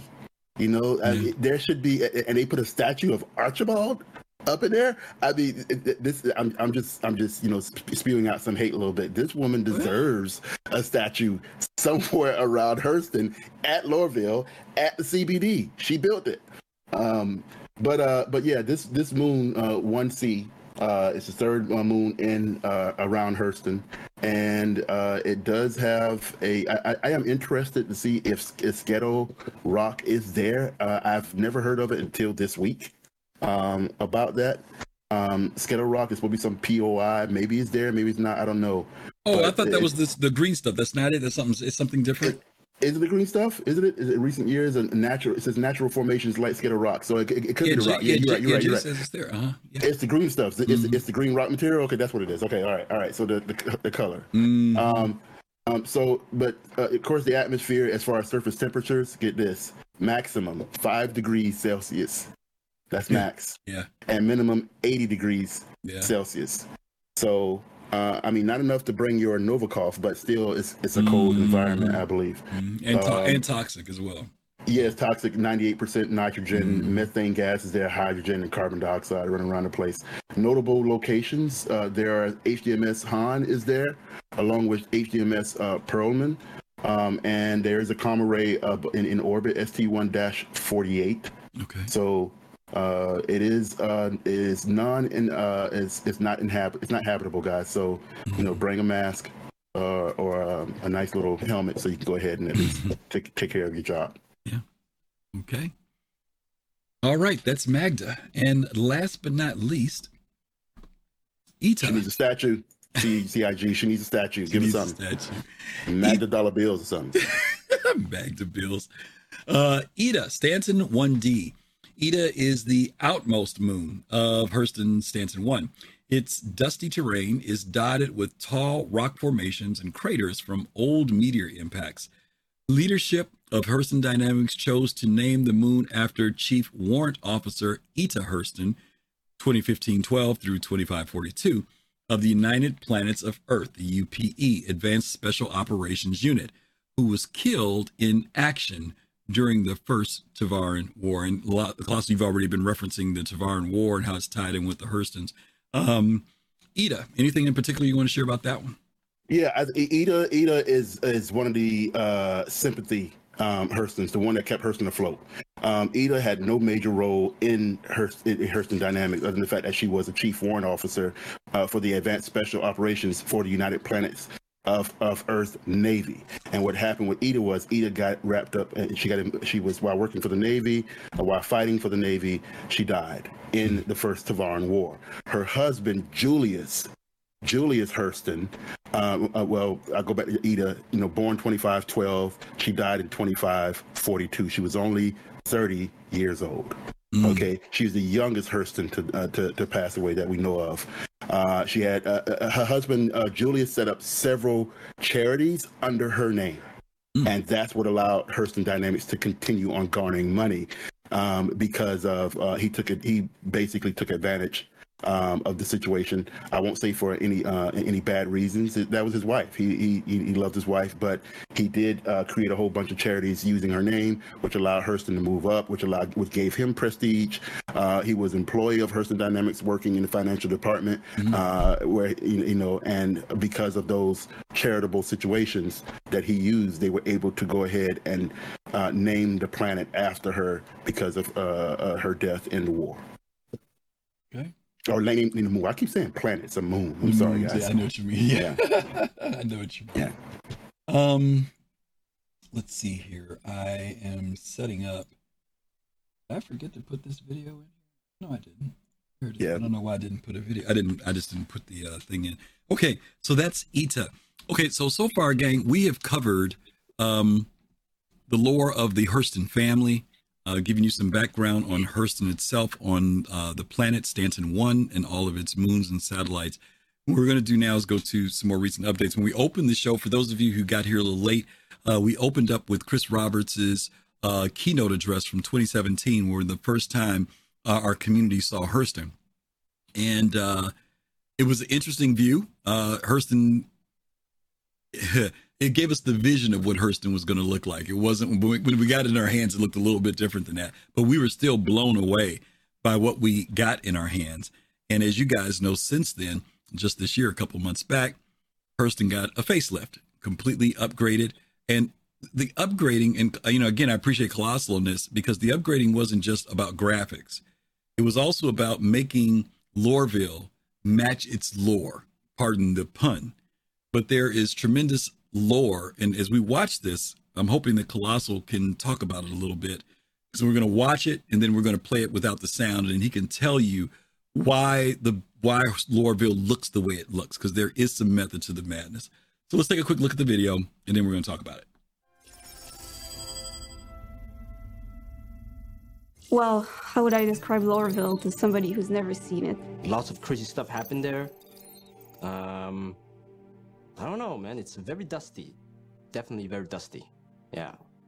I think it would be something a place that's very polluted. It would be a place that's very oppressive, but also pretty lively at the same time. People are working there day and night. Loreville is essentially a mega city. It's sprawling, it's huge. And it's on a Stanton 1 planet inside the Stanton system. The story of Loreville, I know that it's been, it was built by a company, a family business. It's ruled by the Hurston family, and it's a very authoritarian regime. Place that's very expensive in the scale of it. Reminds you a little bit of 1984, that kind of stuff maybe. Also a little bit of a Tyrell Corporation from Blade Runner, something like that. That's what comes to my mind when I think of Loreville, yeah.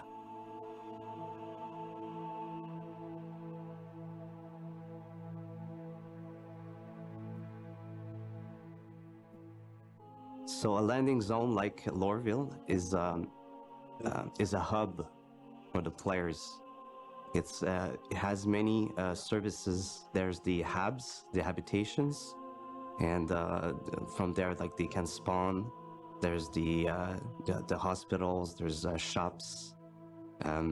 There's missions. There's obviously multiple areas and some new areas as well. When you're arriving from your ship, the first thing you're going to see is, well, you're going to see the CBD, of course. Central Business District. And this is where the Hurston family oversees the city. There's the spaceport, that obviously has a lot of the transit line going to. You can also go to the L19 where there's obviously some residential. Leading up from like the center, we have like those transit lines that are like going in different directions from the center of the city. And from there, there's many districts inside the inner city. In the inner city, we represent the different classes of the residents of Lorville. There's areas of where there's more wealth. These are like higher up top, and they have like gold cladding on their buildings. And we have like lower areas that are like closer to the industrial areas. And it's mainly residential and commercial. We have like lots of opportunities for branding. The branding comes mainly from Nicolas Martin's team. So we partnered with them, and they come up like with new brands. In turn, the environment art team helped to integrate those into billboards and holograms throughout the city. So the areas like the CBD, the L19 at the spaceport, you're all familiar with. These haven't changed. They just moved slightly because they were already up to a quality that still works today. And what we've worked on is the connecting tissue between those to make like the city feel actually the big size compared to what it was. Buildings are now much higher, but you're also going to see how the city now extends further away, a little bit like tentacles, right? And it spreads out into those smaller islands. We call them islands. Those are the industrial islands. Let's say you start from the spaceport and you want to travel outside towards the industrial islands. First of all, they're much further away, but they're still connected. You know, they connected using pipelines from the city to the outskirts. And once you get to the industrial islands, you can see, you know, it's filled with chimneys, lots of activities happening there. It really shows, you know, the might that is Hurston Dynamics and the Hurston family itself. Yeah, I think that's a good answer.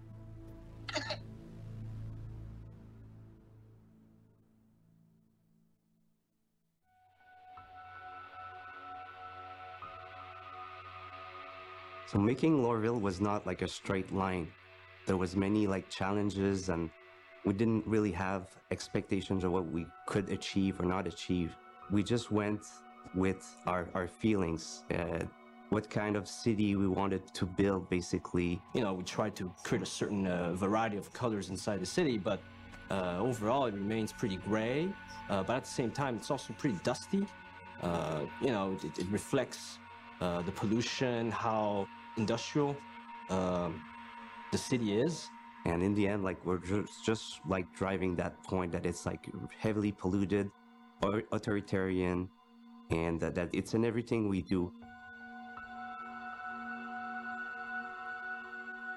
Lighting is very important when you're coming to a location. Where one of the last part that the artist will do, it really brings the life to all the previous work that the environment artist did. Lighting drives the eye. It makes us look at places, and it just like enhances the contrasts, and we get like a whole better look through that lighting. The lighting really, it brings in the whole atmosphere. And during the night, we want to bring that feeling of liveliness to the city. Yeah, night is pretty badass with all the new buildings, the taller buildings, the windows and everything. Little red lights, blinking red lights across the city. As a player, when you come in and you see these giant structures, but also these little lights, it really shows, you know, okay, this is a really big building. Try to put a lot of small details, small elements like street lights, containers, also a little bit of some pathways for vehicles to move around. That really helps to solidify the idea that, you know, this is a giant city, giant facilities that are being built inside the city. And yeah, it's huge. There's a lot of different viewpoints right now, so you'll be able to appreciate it from a lot of different distances and viewpoints, even if you're far away. Still a very bustling city, lots of activities happening. You can also see people taking the train, the transit to move around the city to, you know, get from their habs to their workplace. The lighting on the transit line has been really, really improved. You'll have a lot more to see when you're going through these different lines, and I think it's going to be very exciting. It's not just the lights in the city, but also in the industrial islands. Even though they're a bit further away, they have these giant, I call them cauldrons. It's like burning some sort of material. It's very orangey. It glows a lot. I think you can actually see them from outer space, lighting at night with those cauldrons. It's really amazing looking. The atmosphere is really important as well. It gives like the depth that we need inside the city. It makes things like feel believable, and like it adds this layer of realism. Lorville during the day is very, very polluted, obviously. So when you get into the city, there are a very thick layer of clouds. And when you get through these clouds, it's like getting into a new world, in a different world. They cover the top of the building. It's very impressive. They just bring so much to the atmosphere. They really, really kind of put that finish on the daylighting. Sunlight doesn't actually always touch the ground. You know, everything's a little bit in the shade because of the smoke, the smog, the atmosphere. It's so thick, you can't really see into the horizon. You know, how many buildings is there? You know, it's pretty claustrophobic, even though, you know, it's a giant city, but if you look really far away, you can't really see where it ends because of the atmosphere. Chris did a great job on the day atmosphere, and it looks very, very unhealthy, I would say, to be there in that atmosphere for very long. VFX, they did a great job with especially the chimneys, the amounts of smoke that the industrial zones are creating. It really emphasizes the pollution aspect to how they do business in Hurston. Lighting definitely with the new atmosphere looks really much different, and it really showcases the ominous feeling of the city. The whole composition of the city works through with lighting just hand in hand. Without lighting, like everything looks a bit flat. And so it's very important in that process to bring kind of the final look, to bring it alive from what the concept art originally kind of said about the location.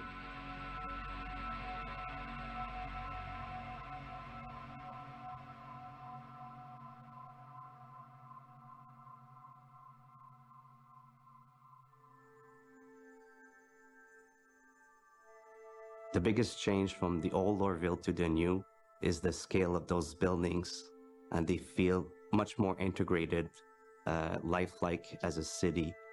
And that was one of the reasons at the beginning why we wanted to change Lorville, was to get like that proper scale throughout the city, and that feeling that basically can make you feel like it's a real city. Making the buildings at the correct scale can enable us later to create interiors for those buildings. And so in that sense, Lorville will be ready for that. Getting close to the city, like especially while flying, like the feeling is just so great. We've lowered the restricted zone as much as we can, and we can really get close to the buildings now. The size of those windows are like true to real life size of windows. The scale of things feels like really good. Level design definitely also plays a role inside the city. We try to make sure that players, if they want to fly their ship around buildings or into some of these areas that we call trenches, level design reminded us to, you know, keep some openings so that players can move around them easily. On our side, we also made sure that you can navigate in some of those structures, those trenches. You can do slaloms around those pipelines, and you know, maybe some of those areas could become potential racetracks for the future. You know, Lorville will have like racing opportunities, I think, because now there's like tunnels, there's cranes, there's sky bridges, there's like big straddle frames, and these can create target points for basically for racing.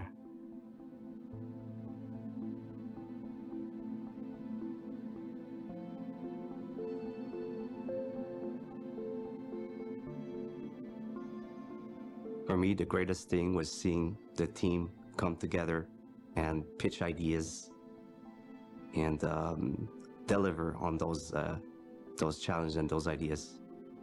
It's been a lot of work from every department, and especially in lighting, I think it's been a big project that we've worked on.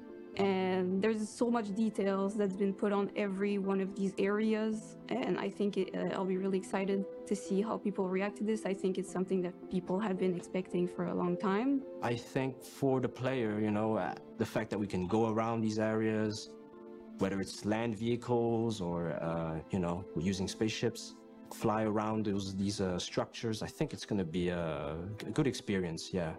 I hope the players appreciate the new Lorville, just the sheer scale, and that it feels like you could see Lorville from Everest Station, so it makes it like a big impact, I think.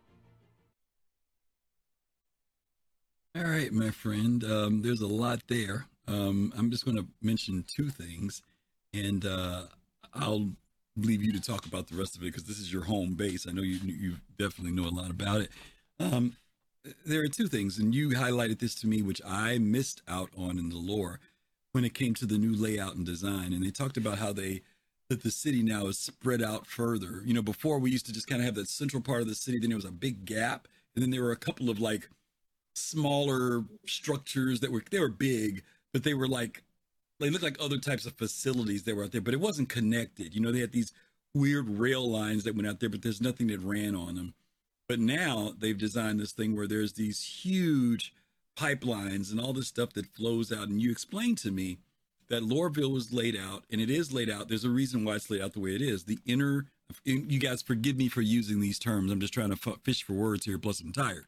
The inner city, the area that's near the CBD, is where those who are more affluent and wealthy reside. All the buildings with the cool lighting on them, the glass, the ones that have they've got the arboretums on the top where fresh air is generated. All of that is where the folks with the cash live, okay? And as you get further out, you start to notice all that glitz and stuff starts to disappear and things start to kind of look a little bland. Well, that's where the average worker, the baghead, that's where the workers. They're called the workers. The enslaved. That's where they reside. And then when you continue to go out to the spidery fingers, that's where they work. That's where the cauldrons are. And you see the cargo areas and all that stuff. That's where they work. So the people who are comfy live within the comfort of that central area where the gold statues are, the CBD, things of that nature. But then as it progresses out, it moves out. So there's an economy. There's a whole bunch of stuff that's based into that. The second thing I want you to elaborate on, which we didn't talk about, is talking about Maria Pure of Heart. So I'm going to put it in your hands at this point. You can talk about whatever you want to from there about Lorville. And first of all, how did you feel about the update, the 2.0? You know, how did you feel about it? Oh, I love the update. I love it finally finally gave light to what Magda's vision was for the city. At least in my expectation of the lore. It is Lorville itself has a rich history in terms of its beginnings, why it came out, its etymology and things like that. Lorville is almost it's 70 plus years old. It was created in 2877. I believe we're now in the 2953 year, I believe. So that's about 73 years that it was created. And part of that, Magda convinced her father, Chesterfield, to create this city. It was after Aberdeen was able to give us the antimatter weapons. It was after that Lorville needed to expand and have a central location for its workers. So they moved. So Magda convinced her father, Chesterfield, to buy Hurston and build one central location, a Lorville, a local occupational residency. That's what lore is, L-O-R, and you see that in Lorville's first name, Lorville. We don't know who came up with that term. We don't know if it was Magda. We don't know if it was Chesterfield. We don't know. But we know that Lorville, L-O-R, means local occupational residency because Magda wanted to consolidate all the workers into one city, into one area. Hence, Lorville was created in 1287. It's interesting because as Lorville was being built, Magda was, she took a little bit of leave of absence because she was giving birth to her first child, Gavin. So So Lorville comes into fray. Magda then has the plan to go ahead and expand the city and build what we call the CBD, the Central Business District. And the Central Business District is where all the rich and the wealthy, and there are 4 districts, I believe, in Lorville. One is the CBD, Central Business District, that houses the Central Train Station, Archibald's, Hurston's Memorial Hall, the Hurston Dynamic Flagship Store. You have talking about where all the restaurants and shops are going to be, the Transfer Commodity Exchange. So that's the CBD. Then you have the Workers District. The CBD, by the way, any building that has a gold stripe, from what CIG said, or at least I hope I got this right, any building that has a big old huge gold stripe or gold color on the side of it is where the wealthy are. Okay, and you see those tall businesses. Even Origin has a place. How about that? Up in that place. The other area, the other districts where we see all those factories and all those, it's a polluted area, guys. Is the Workers District. You'll see Leviston Square residents. I mean, L19 residents is also there. It's a 60-player hab, I believe. Oil Production Quad is there. McIntyre and Victor's Bar is there. Tammany and Sons Reclamation and Disposal. Maria Pure Heart is also there as well. And Leviston Station, that hasn't opened up to us yet, but that's up there. You have Tisa's Spaceport. That's also there. And then you have these city gates. These city gates, there are about 6 city gates up there that takes you around the city and around the perimeter of what we call shanty towns. Okay, over there in Lorville, and it's gates 1, gate 2, gate 3, gate 4, gate 5, and gate 6. So that's just the basics of Lorville's jurisdiction. But once again, they wanted a central hub to bring all of its workers. So this is where they have brought all their under the life labor contract. Okay. There are some players, and someone made a very good point here. I don't know if it was Goji again. Someone said, and forgive me guys, because I got to go back in the chat here. Geez, where'd it go? Okay, it was Daigoji. He said, there's one thing worth saying about these persistent gaming as a service platform, seeing the landscape evolve. And there were design challenges, but it is strange as someone here from 2012 to see that there will be people that were never there back in the day. A legacy of persistent storytelling as the game evolves. Stories new gamers will hear of the older Lorville, first entering the planets that they take for granted. Us looking at the future version of the city and remembering its roots. And I'm saying that because one of the things that was promised, and again, guys, next week we're doing the show on visions, dreams, and reality, is the Lorville has now moved into a space based on CIG's development of its technologies, where there's a freedom of moving around in Lorville, where before Lorville was restricted. All you could do was fly to the spaceport and go in.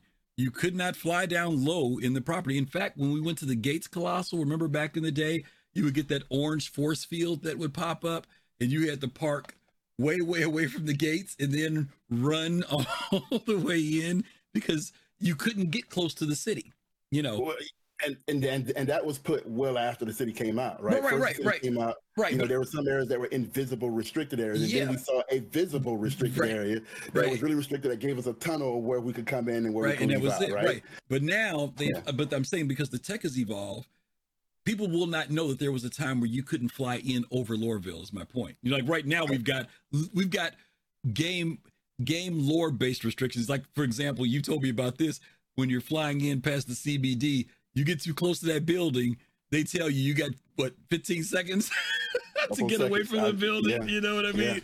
A couple seconds. I love that. I hope that they do something that actually has, I hate to say this, but it would be better to get shot down out of the sky than just to be, your ship get impounded. I would love to, you get too close to that building, they're protecting that building. You know what I mean? The CBD is the heart of that area. And if you decide you want to do some sightseeing or something like that too close to that building without authorization, as far as I'm concerned, they can nail you. But that's a whole nother thing. But I do like this evolution of it and how, like he said, the lore is starting to match up with the look of it. Because I didn't connect the lore based on the previous design. But now when I look at it, and especially after you explained it to me, I'm like, oh, this all makes sense. The other thing that we saw, Colossal, is that Lorville has depth to it. It's not on this one plane. Now, when you go out and look, you can see there are multiple levels. And in my understanding, aren't there levels or depths to Lorville as well?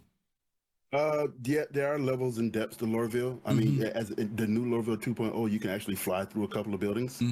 There are certain levels and depths. I mean, if you jump on the gateways and go to the gates and go to gate 1 and gate 6 and gate 2 and stuff like that, you'll be able to be a part of those levels. Yeah, but I'm saying, there's subterranean. I mean, when you look down now, you can see like you know what I mean? It goes down. You know what I mean? It's not just at the surface level. Before, it just kind of all looked like it was surface level, but now it's like they've created a lot of depth to it now. Not just height. And the height's there too, by the way. Yeah. Correct. And I don't know how much they're planning on going down, into Lorville. I'm quite sure they'll put some DLCs and maybe in the future that allow us to go to, almost some like Hurston or things like that and so forth. Yeah. Ooh, boy, that'd be great. Because I want to see those workers, down there with their masks and things like that and so forth, working hard. Oh my God, y'all! He's too much with this everybody working stuff on Lorville. But hey, that's his home. That's where he loves to be. Okay, it's a grandiose building. Look, and people are going to appreciate it, including the rich and the wealthy, when they finally open up that top tier of the CBD to allow those nice little ships to come in, and you guys get to see the glory and the majesty of all that gold. I mean, the Hurston. Well, I would consider living there if I lived in the nicer part of the town. I don't know about that outside area. And I'm curious to see how CIG will tier people being able to have residences at places, whether it's based on, can you afford to live here? You basically live where you can afford to be. So, and I can see why Lorville, and for a lot of people, Lorville is great or Hurston is great in general because it's the most central planet in the system. So if they want to get to any of the other planets, whether it's for trade or whatever they're doing, you're literally just a minute's away. I live in R-Corp, and for me to get to Microtech is 59 million kilometers. It's a nice little ride. From Hurston, it's half that time, and it's much faster. So there are benefits, even though you may not like the smog, y'all. If you like getting around in the system pretty quickly, and especially to Colossal's point, they're really about economics there. The business district there. If your thing is about trade and stuff, you may find that Lorville's the place in Stanton or Hurston is the place that you want to be. Yeah. Now just a couple of extra things. Lorville was the first place to give us an IAE. It was the first place, right? Yeah. And it should have been an IAE this year. I don't know why. You're still salty about that. Come on, CIG. Lorville 2.0 comes out, and you hold it back over there. Microtech, are you serious? R-Corp. He had it at R-Corp. R-Corp? That place, whatever. Yeah. You should have brought it back home to where home was supposed to be and let everybody see the majesty of Lorville 2.0. But we'll wait because it could be there next IAE, I hope. We'll see. Yeah. Okay. You might move over to Power. Yeah, we'll see. We'll see. That's all I'm gonna say about that is we'll see. Okay, awesome. Let's go ahead and we got some questions, if that's okay. Let's hit those real quick. We've got a question from Pops in Space. He says, when and why does Colossal love Hurston? Why do you love Hurston? That's a good question.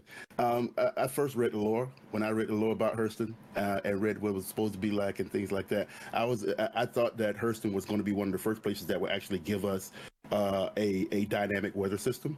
And it didn't happen. That happened over there, I believe, at Microtech, I believe. Right. Where we at least saw the clouds. And we saw the clouds. We didn't see a weather system yet. We saw the clouds, the cloud tech. And because of Hurston was supposed to give us things like an unstable atmosphere in terms of the conditions and things like that, I thought Hurston was going to be that first place to give us that. So I fell in love with the lore the more I read it.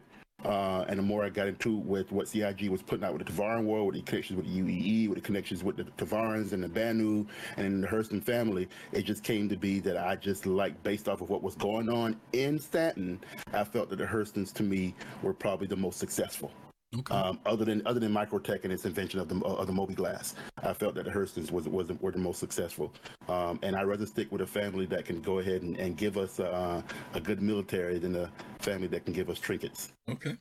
Now, things like that and stuff. I'm going to talk about something in relation to gameplay and game design. There have been some people. If y'all in the room, y'all, I ain't picking on you. I'm just echoing what I've heard in sentiments. There are some people who don't like Hurston because they say it's difficult to fly into. You come in and you've got very low ceilings on the clouds. And even when you break through the clouds, there's sometimes, for lack of a better term, smog.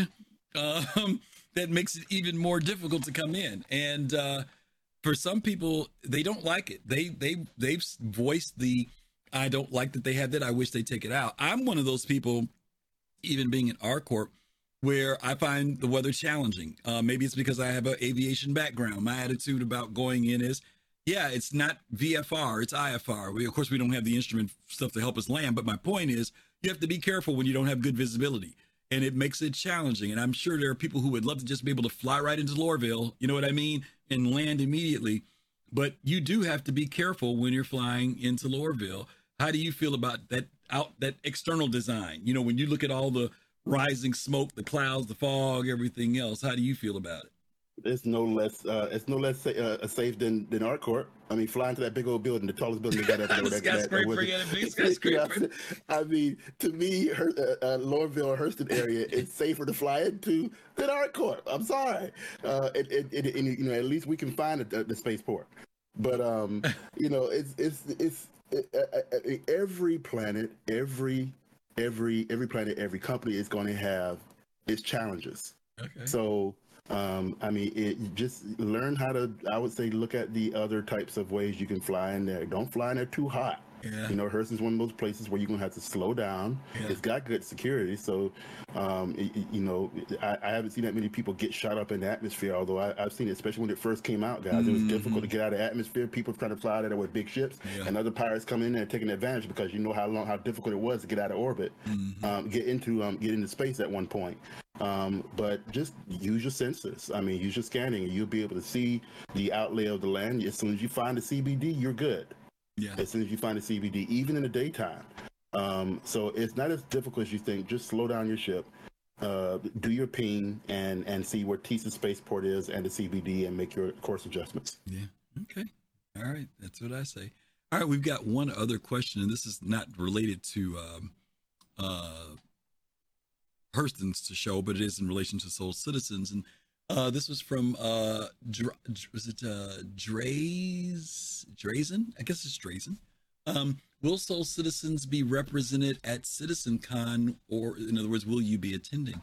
Yeah, Drazen, there are a few of us that are going to be attending. I know that Fast Card is going.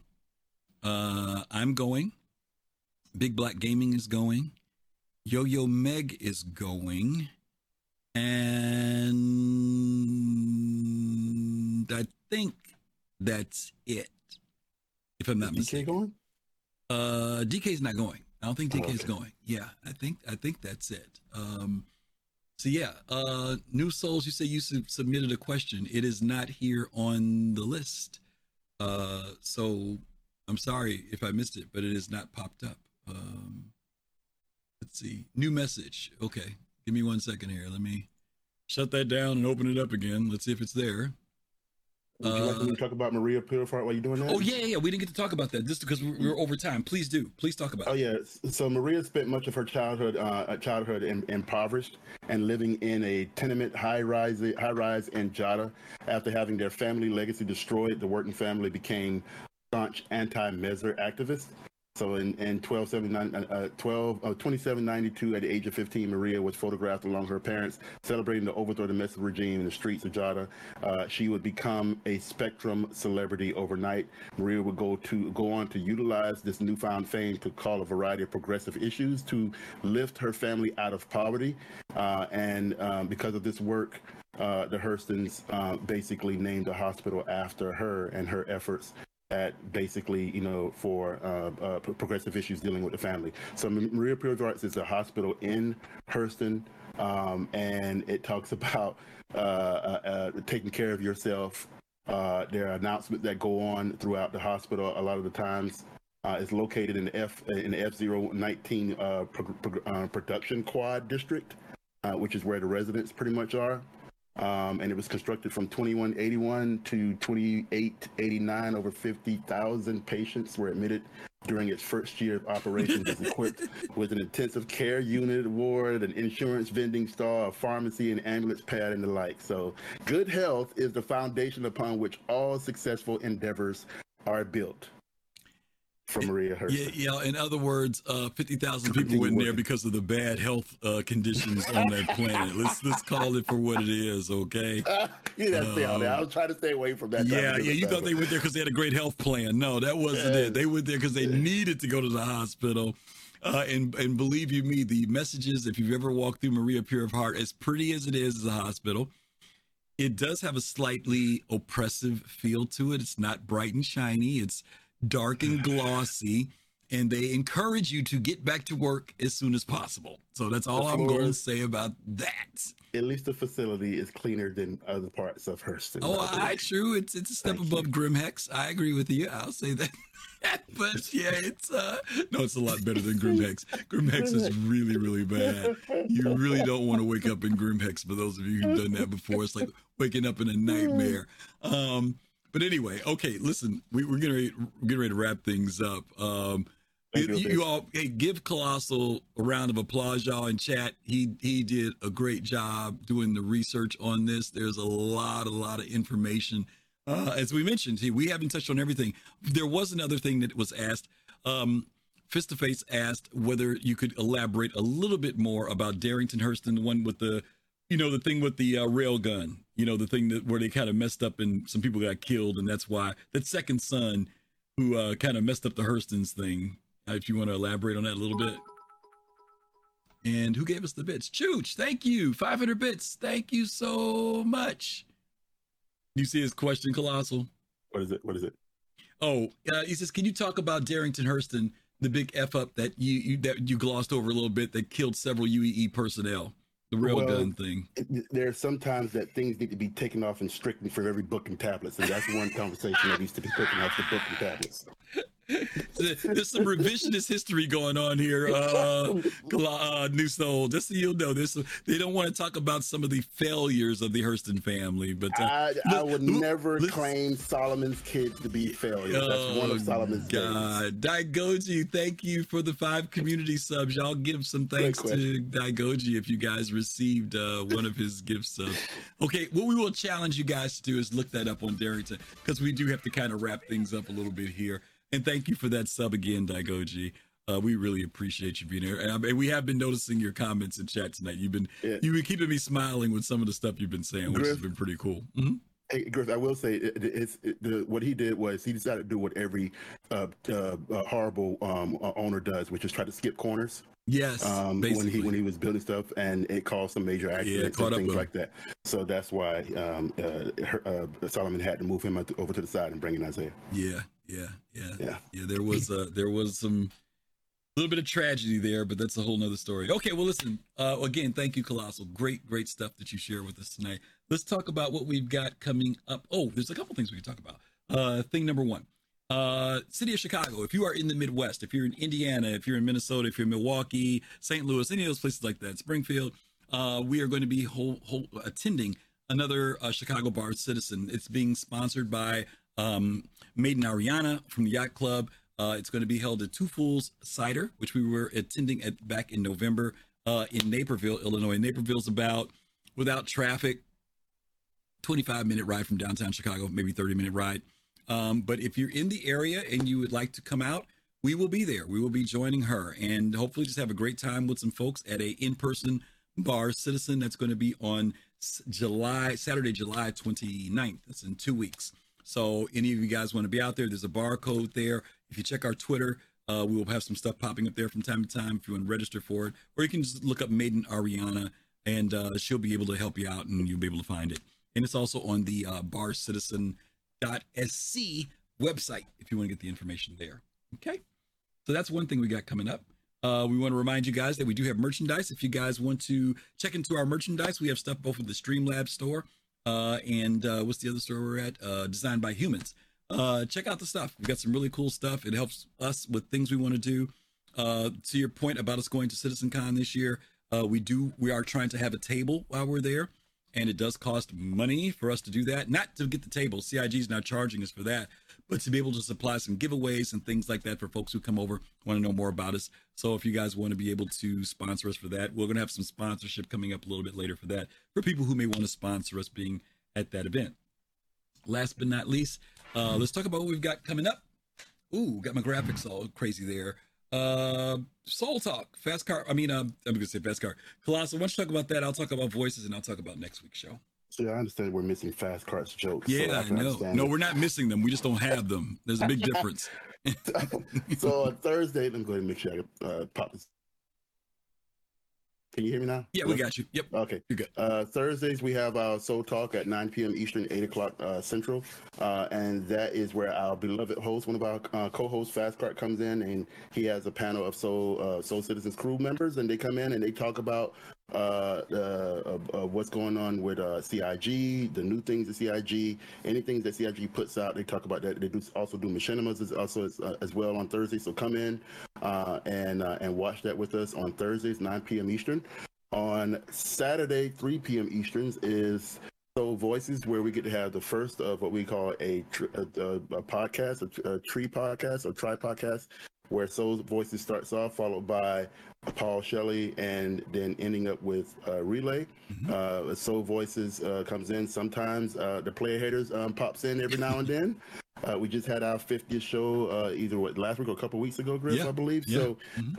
So that was a big deal for us as well. We talk about things in the verse as well. We bring in the community as well. It's not just Soul Citizens co-hosts. It's people from the community. So please feel free to come in and tell your friends to pop in on Saturday, 3 p.m. Eastern, to join us in Soul Voices, where we get to go ahead and read excerpts from Reddit and other parts of the community as well.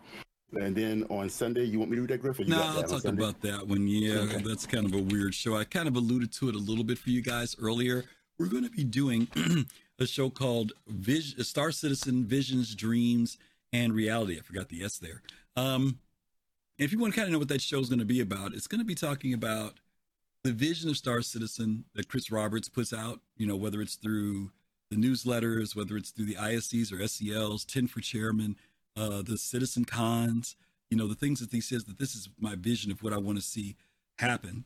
Then there's going to be the dreams part. And the dreams part is on us, the players. Once we see the vision, what are the dreams that we come up with when we think the game's going to be?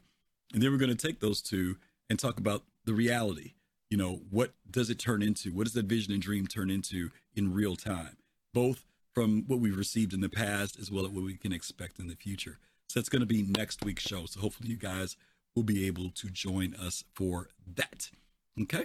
Other than that, I think we have wrapped up just about everything that we could wrap up. I do want to say a special thanks to everyone today who hung out with us to hear a lot of us, me and Colossal, talking about a lot of lore, a lot of information about the Hurston system. Don't forget, this is a new series. Each month we will be taking on a new system to talk about. So next month we move progressively as we've gotten them. We're going to start out with Hurston.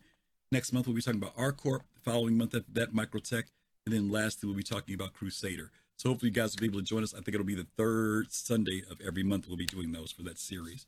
Other than that, I think that's about it. Special thanks to those of you who followed. If you were new here today, thank you guys for coming over. Those of you who subscribed, those of you who gave bits, those of you watching on YouTube, we haven't forgotten about you. Thank you so much for watching and tuning in, and we really appreciate you guys over there too. We see your comments from time to time pop in over here. I think tonight we're going to go with a different person. We're going to go with Brew and Pew. Brew and Pew. When we get over there with Brew and Pew, let them know that you came over from the Soul Citizens. If you like what you see, of course, follow them, give them some encouragement. But until next time, hopefully we'll see you guys on next Thursday on Soul Talk, and again on next Sunday for Visions, Dreams, and Reality. Until then, as always, Colossal, thanks so much, man. Appreciate you. We home, Lordville. Oh, Lord. All right, y'all. Peace, love, and soul. We'll see you soon. Take care. There we go.